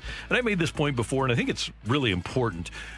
The only 2 Cardinal Hall of Famers that have never played for another franchise are Musial and Gibson. So Yadi, if he winds up his career with the Cardinals and doesn't play somewhere else, can really be even more special in Cardinal lore. He's quite literally a living legend. Yeah. And think about that company. And this isn't a regular franchise. This is the St. Louis Cardinals, who have one of the most storied histories in all of sports. So for him to be in that conversation and still be playing at the level in which he's playing is pretty remarkable. He had a chance to see Carlos Martinez down in the Caribbean playoffs and World Series and was asked yesterday, Yadi was, how Carlos looked down there. Carlos was good. I mean, I saw Carlos. He looked really good. He looked really good. He looked hand, his fastball, everything was working for him. He looked more mature, like he's more in the game. And right now, I'm happy for him. Happy for him. The little that I can see, the game that I faced him over there, it was really good. The slider was good. Hopefully he can stay like that for us this year. I'm helping out. I'm glad that heading into his 9th season in the majors, he looks more mature. Isn't that the one word that pops out of anything else that Yadi said? He talked about how he looked good. He talked about what he saw mechanically from Carlos. But the word mature sticks out more than anything else because that's been one of the issues that the Cardinals have dealt with Carlos Martinez. Yes, injuries have been a factor, but the mental aspect of things for him has been something that the Cardinals have been battling back and forth with for many seasons. So if he is more mature and he is in a headspace that's positive and he comes in with a mature approach, with a business-like approach to this, it could be a really big positive for the Cardinals. Now, am I going to write that in Sharpie? Of course not. Am I encouraged by the fact that that's something Yadier Molina felt comfortable enough saying publicly? Of course. Now, not only does Martinez come back, and not only does Yadi come back, but the Cardinals also add Nolan Arenado. With all of that, how does Yadi feel about the Cardinals' chances to win? We got a pretty good chance to win it. We got a really good team. We got really good coaching staff. We got really good front office guys. And they're gonna put everything for us to get the job done. I feel good about our team. Obviously, like I said before, when you add the name Arenado in your lineup, it's all great and any lead. So hopefully, like I said, healthy. If we would stay healthy, good thing would happen. I trust Yadi saying that we're going to be a good team more than I trust the PECOTA projections that came out yesterday, Michelle, that have the Cardinals winning 81 games and finishing behind Milwaukee by 8 in the National League Central. Do you think PECOTA also says Yadi isn't a Hall of Famer? Probably. Yeah. They've got the Mets winning the NL East by 10. They've got the Dodgers winning by 7 over the Padres. Yeah, let's see how that looks at the end of the season. By the way, BK did the math. Over the last 7 years, the PECOTA projections have had the Cardinals 6 short of where they actually wound up on average. This isn't 1 or 2. 6 games? Yeah. Yeah. Pretty bad. Come on. So take it with a grain of salt is all we're saying. Right. Yeah. Just don't get too worked up over PECOTA. You can read the PECOTA projections, but they want you to know that they exist, and that's why they are there. Is this one of those things where they like that the takes are so awful and so bad to get everyone worked up about it because then we talk about it? I would think what they do probably is get a group of guys together and throw darts at a dartboard. Say, okay, who do we have in first? And then they have like a bunch of numbers. So, okay, the next up is the Cardinals. So let's throw the dart. Oh, okay, the dart landed on 80.6. So the Cardinals are going to wind up with 80.6 victories. Okay. Probably the way it works. So that's the science behind it. Yeah. We thought it was math. It's really science. We've had a fun game going this morning, and we are thrilled that you've participated. It's called Dry Erase, Pencil, or Sharpie. So a Cardinal point that you'll put up in dry erase, which is easily erasable. Pencil, which is a little bit more difficult to erase. And then Sharpie, that's not going anywhere. No, so it's you not. write it in Sharpie, it is going to happen. And we appreciate your text to the Air Comfort Service text line, 65780. From the 314, Dry Erase, Marp wins Comeback Player of the Year. Wow, that's a bold prediction. It's on dry erase, though. Let's not get too worked up. It's Okay. on dry erase. It's on dry erase. Pencil, Carlos Martinez gets traded. I like that one. That's interesting. That is. If he comes back and he's mature and he shows you something, maybe the Cardinals are able to move him. Who So knows? high. And Sharpie, no one, and I mean no one, will miss the annual Fowler and or Wong retooling their swing and spring training reports. That's a Sharpie, yeah. Yeah, and hopefully Colton doesn't have to be sent down by Milwaukee this year to straighten out his swing. Hopefully not. That happened one time, and then they brought him back for Colton Wong Jersey Day. If you're going to bring him back, that's the day. They almost had to. That's the day. Okay, from the 636, Dry Erase. The Cardinals add a veteran everyday outfielder. Could be at the trade deadline. Okay. Pencil, with added bats around him, Paul DeJong gets 30 home runs Nice. and 90 RBI. Sharpie, Flaherty bounces back and is in the Cy Young conversation. I agree with that one. I think that's a Sharpie.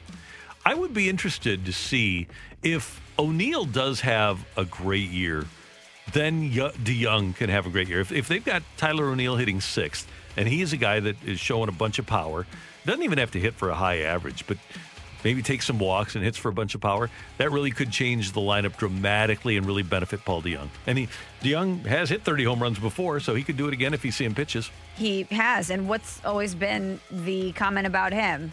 Can he do it consistently through the end of the year? Is fatigue going to be a factor? So let's hope it's not. From the 314, Dry Erase, Flaherty finishes in the top 5 in the Cy Young voting. Pencil, Arenado finishes top 5 in MVP.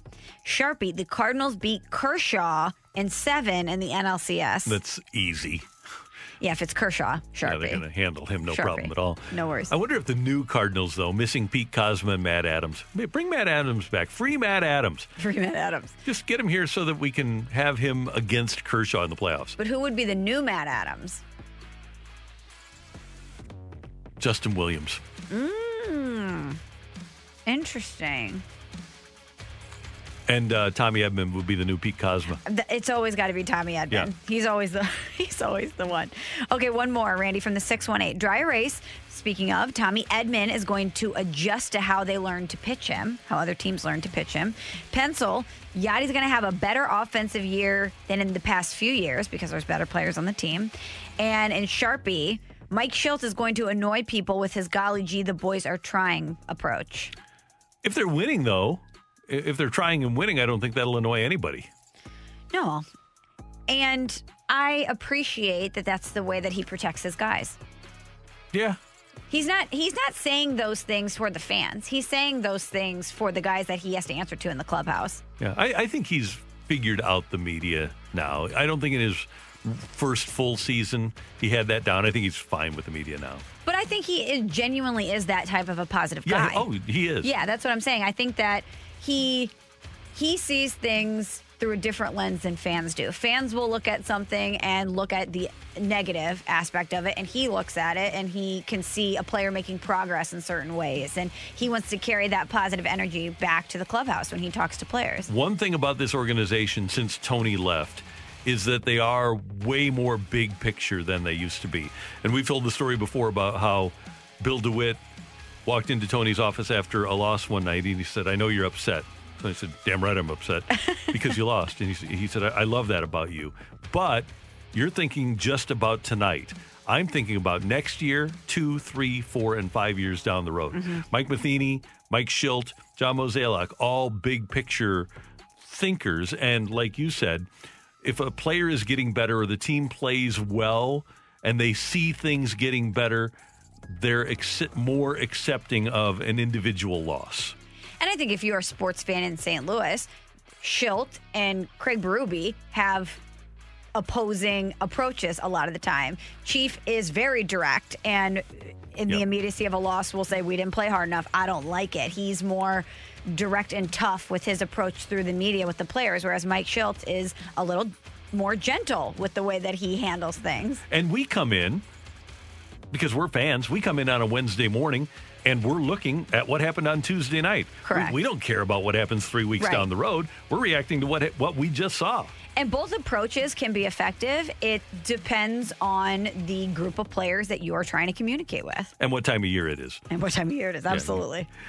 Thanks for your input. We appreciate you joining us on the text line, 65780. Next up, we've got some NFL news and notes and another interesting quarterback situation unfolding. That's coming your way on Carricker and Smallman on 101 ESPN. We're right back to the Carricker and Smallman podcast on 101 ESPN.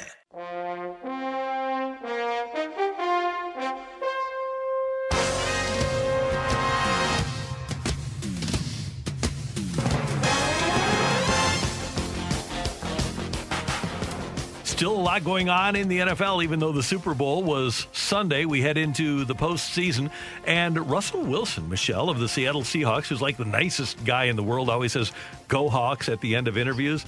He's expressing a little bit of frustration with the Seattle Seahawks. He was on the Dan Patrick Show yesterday to talk about winning the Walter Payton Man of the Year award and was asked about any frustrations he might have in Seattle and whether or not he should be allowed to participate in building that team and having a say in personnel. I think that it's, I think that ultimately, for me personally, I think that I want to be able to be involved because at the end of the day, it's your legacy, it's your team's legacy, it's the guys you get to go into the huddle with. And at the end of the day, those guys you got to trust. When you think about, one of the reasons why Tom went to Tampa was because he felt like he could trust those guys and Bruce was going to give him an opportunity.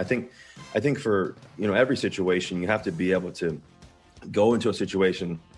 You think about guys like LeBron. He was able to, be around great players that he can trust. I think for me, anytime you bring free agents in, or other players, you want the best players, guys who love the game, guys who want to be a part of that. And as a player, you kind of know that. You get to be around Pro Bowls. You get to kind of see these guys. You get to be in the huddle with the linemen or receivers or get to be around defensive guys. And so you kind of build that over time and get to see who can really play. As a player, you really know. So I think that relationship's really key, and that dialogue between, especially being a veteran player, that dialogue is really important. Yeah, but that's a long-winded way of not answering my question.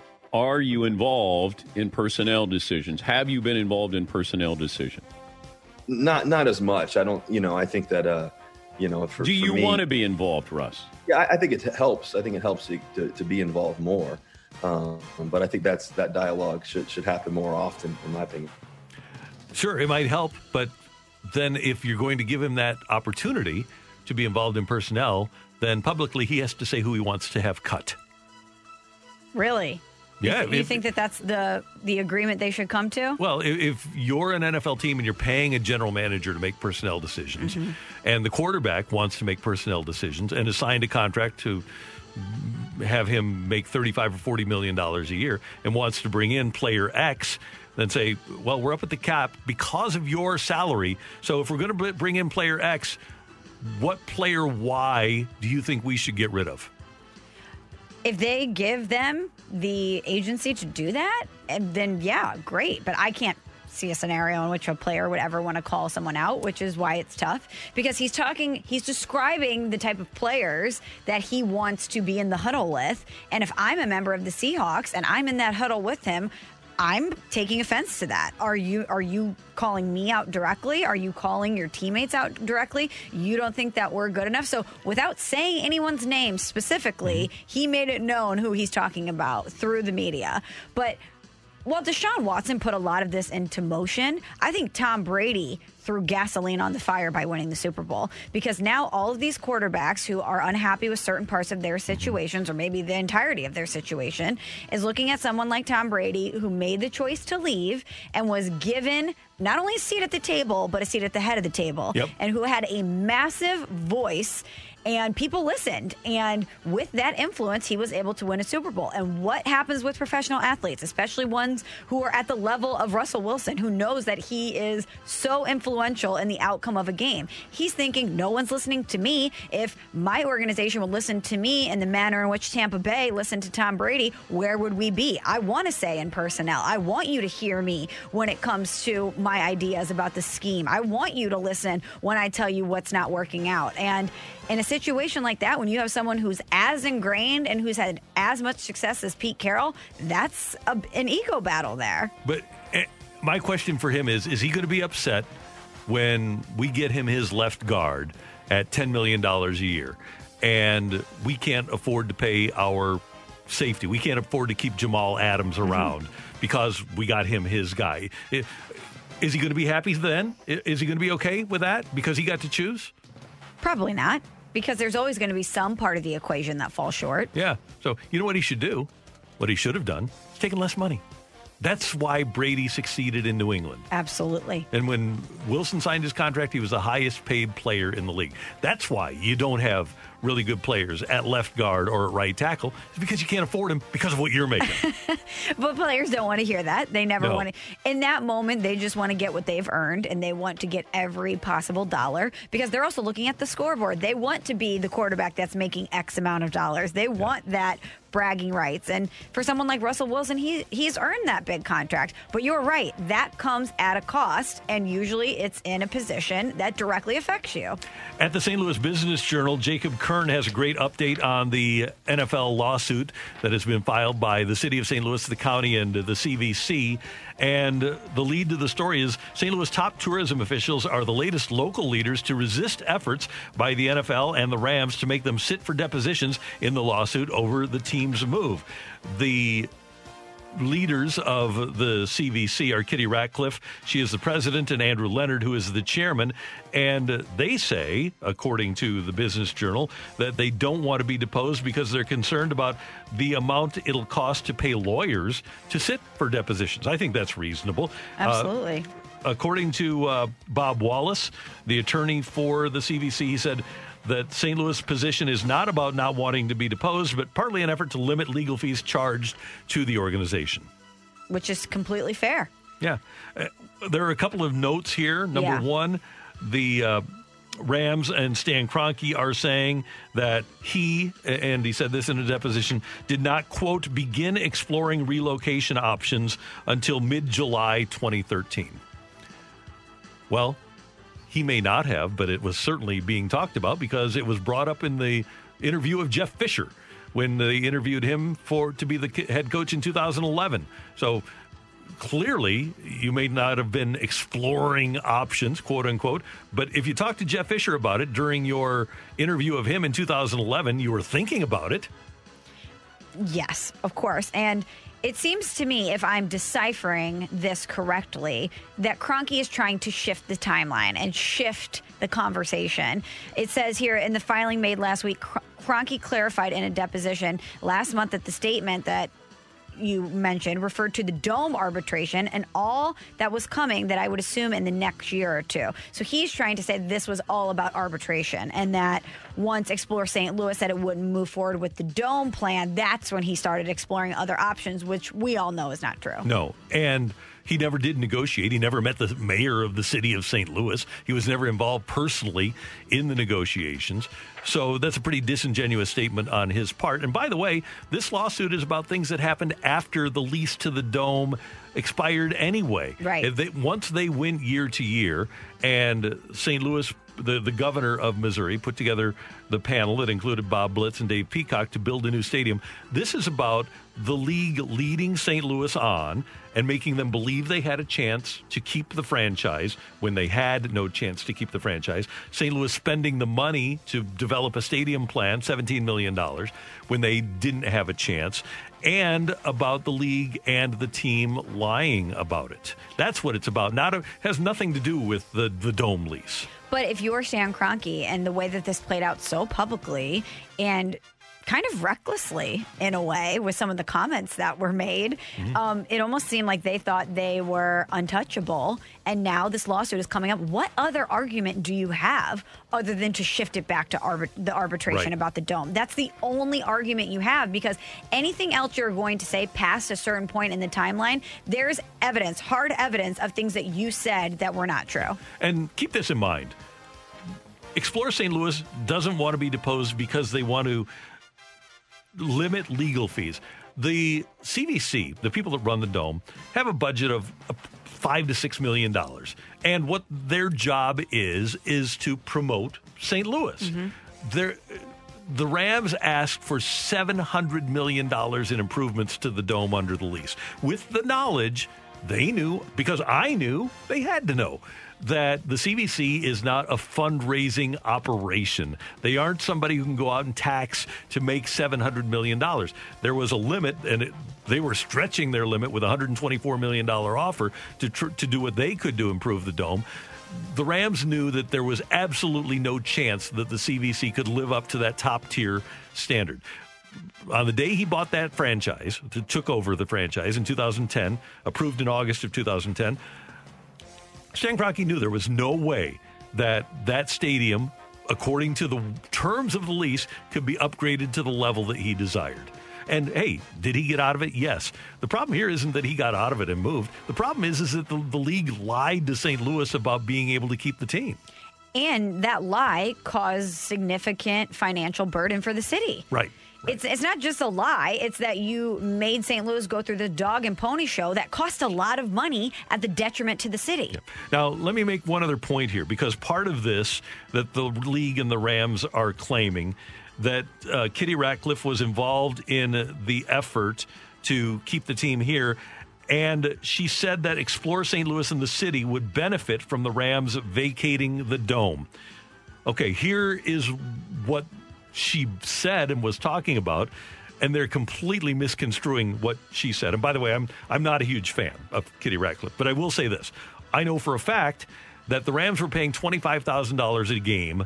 The lease was $250,000 a year to play in the Dome. Every time the city and the Dome opened the doors for the Rams to play, it cost them a minimum of $40,000.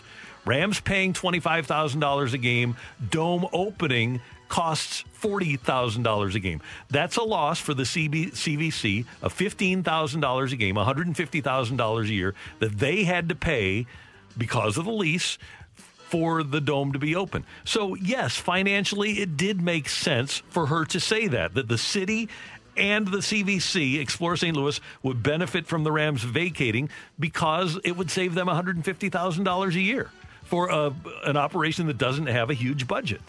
I think that's an important piece of this. I don't think a lot of people realize that St. Louis, that this was costing people money to open the doors for a game. Yeah. You would never think that. You would assume it's a pro sporting event. You're going to just generate a lot of revenue. But the Rams didn't have to pay it. That was the key. Right. The Rams never were going to be, with that lease, it was never going to be a level playing field so that they were paying as much as it took to stage a game on game day. Wow. And there was a lot more that CVC paid, putting new turf in, putting in new scoreboards, the new locker rooms that they built. They put a lot of money into the stadium. Was it up to the standards that the NFL wanted? No. But could they have played football there? Yeah. So anyway, I don't think, and I'm not a lawyer, I'll start by saying this, but I don't think that the arguments that Kroenke is trying to make as my cousin Vincent Gambino would say, does the case hold water? The Stan Kroenke case? No, it doesn't hold water. No water. There's holes. The water's poking through. But yeah, if this is what we're seeing, early reports on what their case is going to be, it does not seem like a great argument on their side. The thing that Blitz convinced a jury of is that Kevin Demoff and the NFL lied. That's all? They don't even need to call a witness. All they need to do is show Kevin Demoff video to prove that. St. Louis could win their case based on what they're asking for just with video that Kevin Demoff has. Yeah.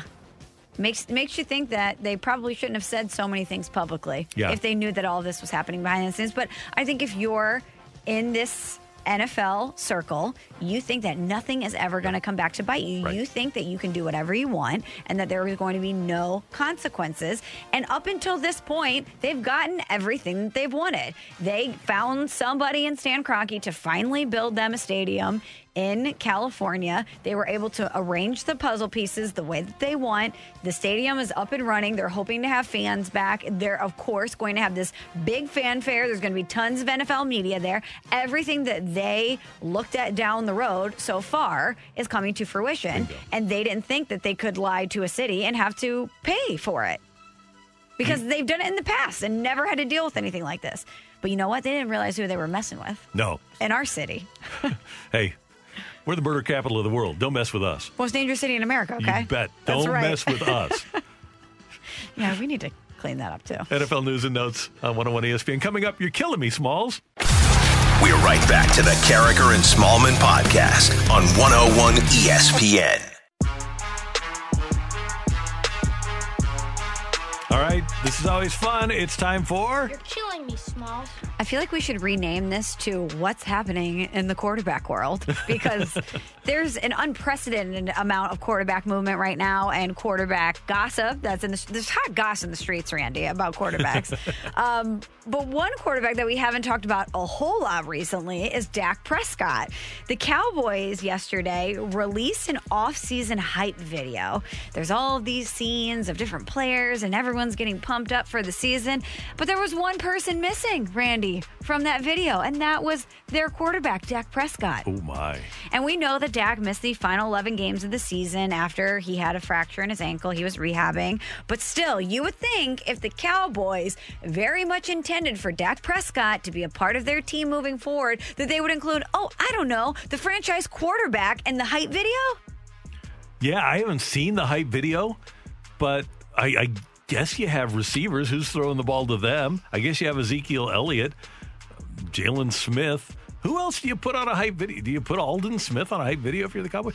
How do you build a hype video if you're the Cowboys without Dak Prescott? Unless you don't think he's going to be there.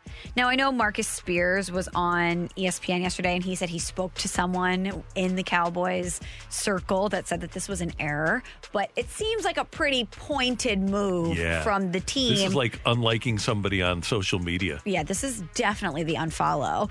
And it seems like if Dak Prescott is at the forefront of your mind, getting a deal done with him. Oh, and by the way, it has been for the past 2 seasons. This conversation has been swirling about what the Cowboys' value is of Dak Prescott and what he believes his value to be. You would think even if you wanted him to come back, you would make sure that he was included in that video. And Max Kellerman was on First Take yesterday, Randy, and he says that the Cowboys have tipped their hand. They've showed us what they think.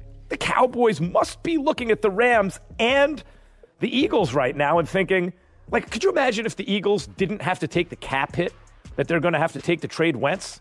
Yeah, they would get a better deal for him, and they'd have a better cap situation. The Cowboys have to be considering that. Right now, Dak is a tradable commodity that doesn't hurt them to trade, really. You give them a big deal, it hurts them to trade. And if there are 18-plus quarterbacks on the move this offseason, this tells me Dak is one of them. Or you include him in the hype video. This tells me he's going to be one of them. Right? The thing is, it doesn't hurt them from a financial standpoint. It hurts them from a football standpoint. Who are they going to get that's better than Dak Prescott? And they have control of him. For a couple more years, they can franchise him and have him there. I don't know that they're going to be able to go out and find somebody better than Dak in Dallas. Probably not. And not only from a production standpoint on the field, but it seems like he's such a great leader and that everybody loved him. Mm-hmm. I hope he leaves. I hope it's a big mess for them because we don't want to see Jerry Jones have success, but also because I think the way that they've treated him publicly, he didn't deserve that. He's done everything that they have asked of him, and he's been a productive player for them. And perhaps he is aware enough to look around and recognize, you know what? As long as Jerry Jones owns this thing, I'm not going to win a Super Bowl. Probably. Because he's not. And it's probably harder to recognize that if you live in Dallas and you're close to it. But you get far away and you can see that Jerry Jones is just going to mess things up. You're killing me, Smalls. I feel like we should get a wheel, and it's just whatever team it lands on or whatever quarterback it lands on, we give you the updated news. But a lot of people certainly talking about Carson Wentz, and Adam Schefter was on SportsCenter, and he reported, that the Eagles are waiting for a Stafford-like offer for Carson Wentz. Howie Roseman has received good offers for Wentz, but he's waiting for a great one. And I don't know what kind of a package Howie Roseman is eyeing, what he thinks he's going to get. But right now, reportedly, the 2 teams that are at the top of the list when it comes to Carson Wentz are the Colts and the Bears. And Chris Sims from Pro Football Talk said this. He said, if I'm Wentz, I strongly prefer the Colts over the Bears. And I was told he does. I was told by some people I trust that he prefers the Colts situation, certainly. And that's not completely shocking when you think about the construction of both teams and, of course, Frank Reich being in Indianapolis and the connection that they have. But I wonder if the Colts are willing to give the package that the Eagles are waiting for. If I were Wentz, I would feel the same way. If I were the Colts, see, the thing is, are the Bears going to trade up again like they did 3 years ago for Trubisky? That's a real gamble. Especially with the way Carson Wentz is perceived to have played last year. And he did play that way last year. He was not good. There were a lot of extenuating circumstances. But the Bears used the number 3 pick in the draft plus a 3rd rounder and a 4th rounder and a 3rd round pick the next year. So they gave up, just to move up one spot, they gave up 2 3s and a 4. That's not too bad. I guess the Bears could do that again. But would I give up 2 number 1s like the Rams did for Matthew Stafford? No, I wouldn't give that up for Carson Wentz. No way. No way. Now, if I'm Indy, do I give up my number 1 and maybe a number 4? Yeah, I'll do that. If you're a Bears fan and you know that the front office hasn't done great when it comes to the quarterback selection, and you're looking at all of these quarterbacks that could potentially be on the move, and you know that the front office is going to have to give up some sort of capital, whether it's from the draft or otherwise, to get one of these guys, you could put your head down at night and feel good about it if it's Deshaun Watson. Mm-hmm. You could feel good about it if it's Dak Prescott. There are a bunch of names on that list that if you're a Bears fan, you could feel like, hey, you know what? This front office went out and redeemed themselves. Yeah, they had to give something up, but they got what I know to be a proven commodity. You're going to give up picks for someone like Carson Wentz, who at times has proven in the past, many years ago, that he was a guy that we all thought could be the MVP of the league. But the play hasn't been there. It seems like all the reports that we're getting out of Philadelphia that we should trust say that he hasn't necessarily been coachable. And now, I don't know. I just don't know how, if you're Chicago, you sell that to your fan base. Especially if you're going to be giving up assets again. If you do the exact same thing that you did with to get Trubisky, if you're going to give up 4 choices for Trubisky and then 4 choices over the course of 4 years for Carson Wentz, how do you get help for that quarterback? Yes. At some point, you need to get players into their system. And I would think that they could go into free agency and find somebody or find a player that's going to be traded for less. Don't give up all of those assets to replace Mitchell Trubisky with Carson Wentz. Because at this stage, even though Carson Wentz started off MVP quality rookie year, do you really, or maybe second year, do you really want to have a situation where you have another Mitchell Trubisky, which is essentially what Wentz is thought to be in Philly? No, absolutely not. Can you imagine? No. You're killing me, Smalls. Okay, well, speaking of Mitchell Trubisky, Randy, will close it out with this. David Kapman, who we know, ESPN 1000, is very plugged in the Chicago scene, says that it seems like Trubisky, who's heading into free agency, and the Bears have no interest in a reunion this offseason. Cap said, I've talked to people who are close to Mitchell Trubisky. He has zero interest in coming back here. I've also talked to people who are close to Matt Nagy, and they have zero interest in him coming back here. So a clean break, it seems like, for Mitchell Trubisky and the Bears. I wonder where he goes. There's been a lot of speculation that Carolina would be interested in upgrading from Teddy Bridgewater, but I wonder if he's a guy that could be a backup there with a former college coach in Matt Rule. He's got to land in a place where he can sit for a year and just watch somebody else play. Back up to Tom Brady. That's exactly what I was thinking. Yeah. Wouldn't that be the perfect spot for him? Something like that where he can learn how to play, because he just didn't learn how to play in Chicago.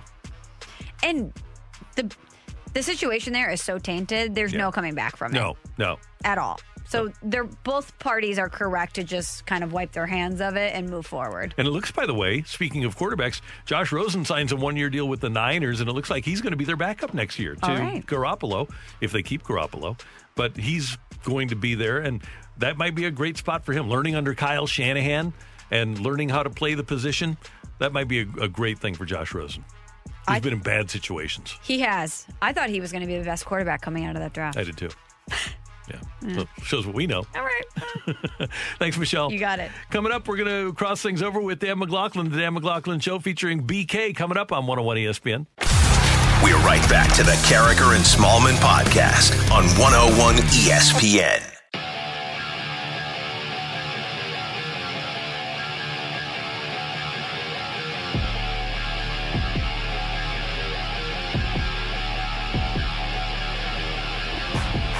Dan McLaughlin is here. He's one of the most philanthropic people in our town. He's great for the St. Louis community. And Dan, on Friday morning, folks can participate in the 21st annual Hardee's Rise and Shine for Heat fundraiser. I'm going to get a biscuit. I love to hear that. You can stop by any participating Hardee's in the bi-state area Friday morning between 6 a.m. and 10:30 a.m.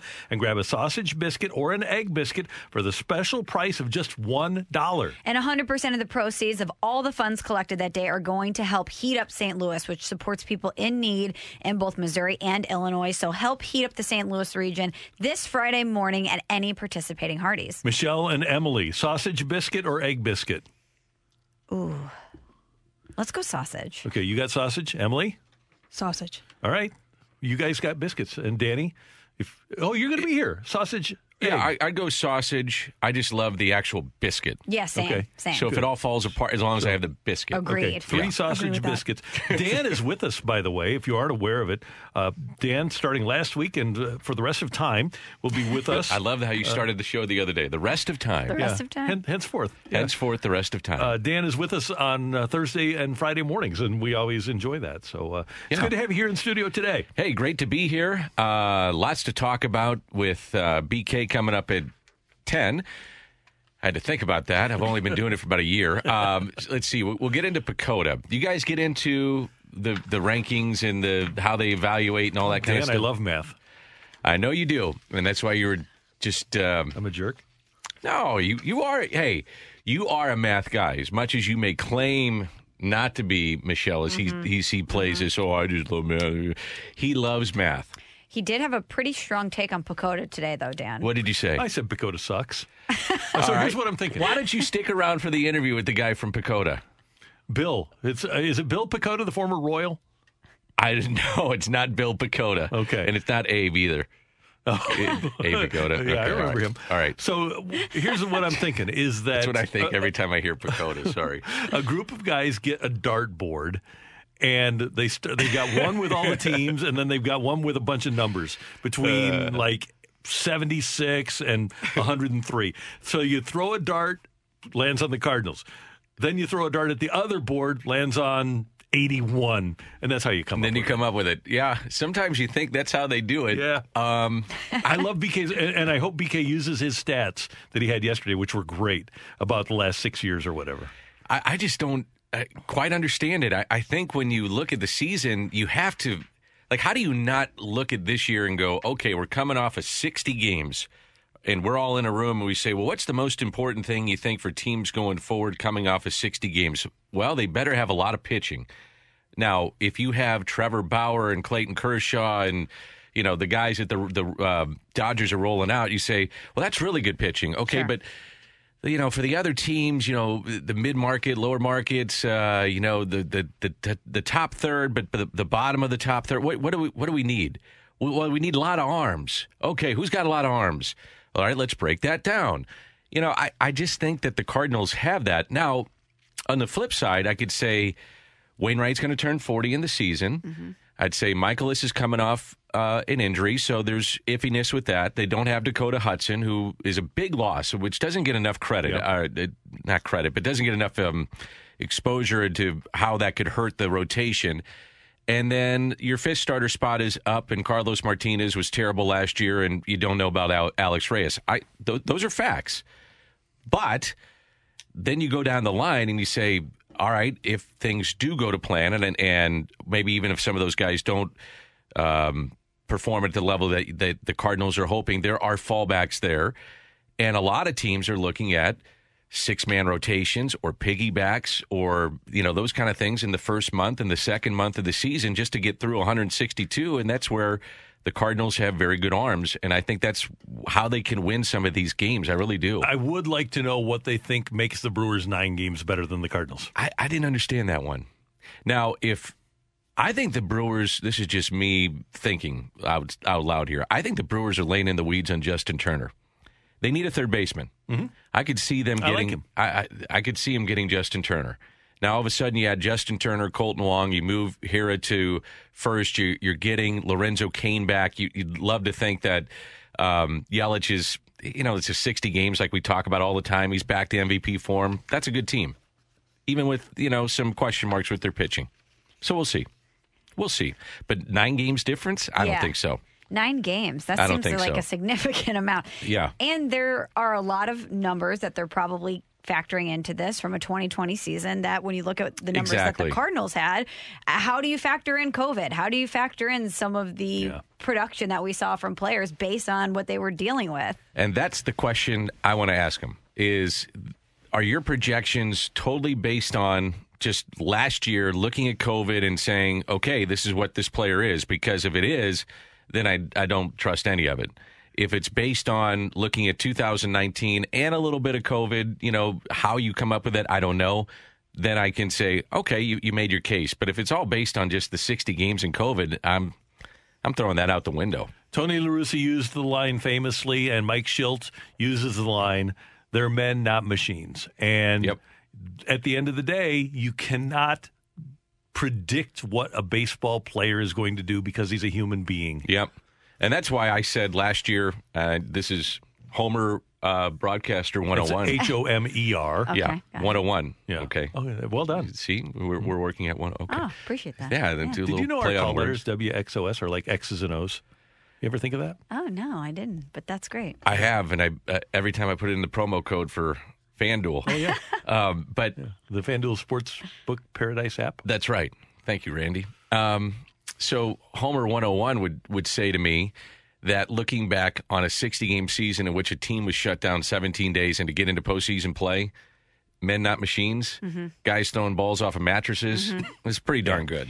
Also, it was pretty impressive season. I wonder what the projections from the numbers would have been on Adam Wainwright last year. Yeah. Probably wouldn't have thought that he would way. be capable of doing what he did. Now, I wonder if you are better off with Waino, and it's something I've thought about. Are you better off with a guy with that mileage, and he's going to be 40, to not skip starts early, but if you can buy him time, or how quickly do you want to give him a hook early in a season? And it might be with everybody, but especially with guys that you want to keep them fresh for when it matters most. And I'm not saying that the games early don't matter. Obviously they do. But if you can really keep him, because for 60 games, he was awfully good. Yep. What would it look like for 160? Right. You know, would it have been the wear and tear kind of worn him out? It's just, you're 39 years old with a lot of mileage. You know, that's something to think about. And another thing to think about, it wouldn't break my heart because they say Michaelis is good to go. So if you have Flaherty, KK, Michaelis, Wainwright, Martinez, and Reyes, six-man, go with a six-man rotation early in the season. I really have thought about that. I've thought about doing that. I've thought about if you have those off days, can you skip a guy if he needs it, or just tell him you're going to skip him? And I know starters are creatures of habit, and they don't like that, but this might be the time that you just kind of enforce it and say, hey, for the betterment of your body and what we're thinking, and even if you come back out and you're feeling a little disjointed or what, your rhythm's a little messed up, that's okay. We're kind of putting innings in the bank is what we're trying to do. And maybe they do that. We'll see. Former Royal Bill Pecota. Yes. On the show today. Abe Pecota. Abe Pecota. What was his name in the show? Fish? Yeah. It was great. Loved him. He was awesome. It was Barney Miller. It's before your time. Oh, okay. You would have really liked it, though, I think. What was the show? Barney Miller. Oh, the show was called Barney Miller. Yeah, it was pretty funny. Yeah. Okay. It was good. I liked it. Good. You're old, Randy. I know I am. No, we are. Oh, yeah, we are. Yeah. But I'm older than you. I know. So what does that make you? Really, really old? Uncle Randy. Uncle Randy, yeah. So, exactly. I'm young at heart. Mm-hmm. And so I do hip-hop now and then. So I favorited Michelle's Twitter. Oh, that's right. Yes. With the picture of your former rap days. Very nice. I think that was cover art for the mixtape. It really was. He had the teardrop. He had everything. It was great. Thanks to our producer engineer, Emily. That's awesome. Thanks. Great job as always. Thank you. That's Emily Butcher. Michelle, this was fun. It was. I'll see you tomorrow. Absolutely. And we thank you for tuning in, texting in, being a part of the show. Until tomorrow morning at 7 when Michelle and Dan and Emily will be here. Have a great day, St. Louis. You've been listening to the Carricker and Smallman podcast, powered by I Promise. Grab a 30-day free trial of Live by Live Plus, and you'll get unlimited skips, commercial-free music, and all of the podcasts and live streaming events you can handle. Visit livexlive.com/podcast1 to learn more and start your free trial.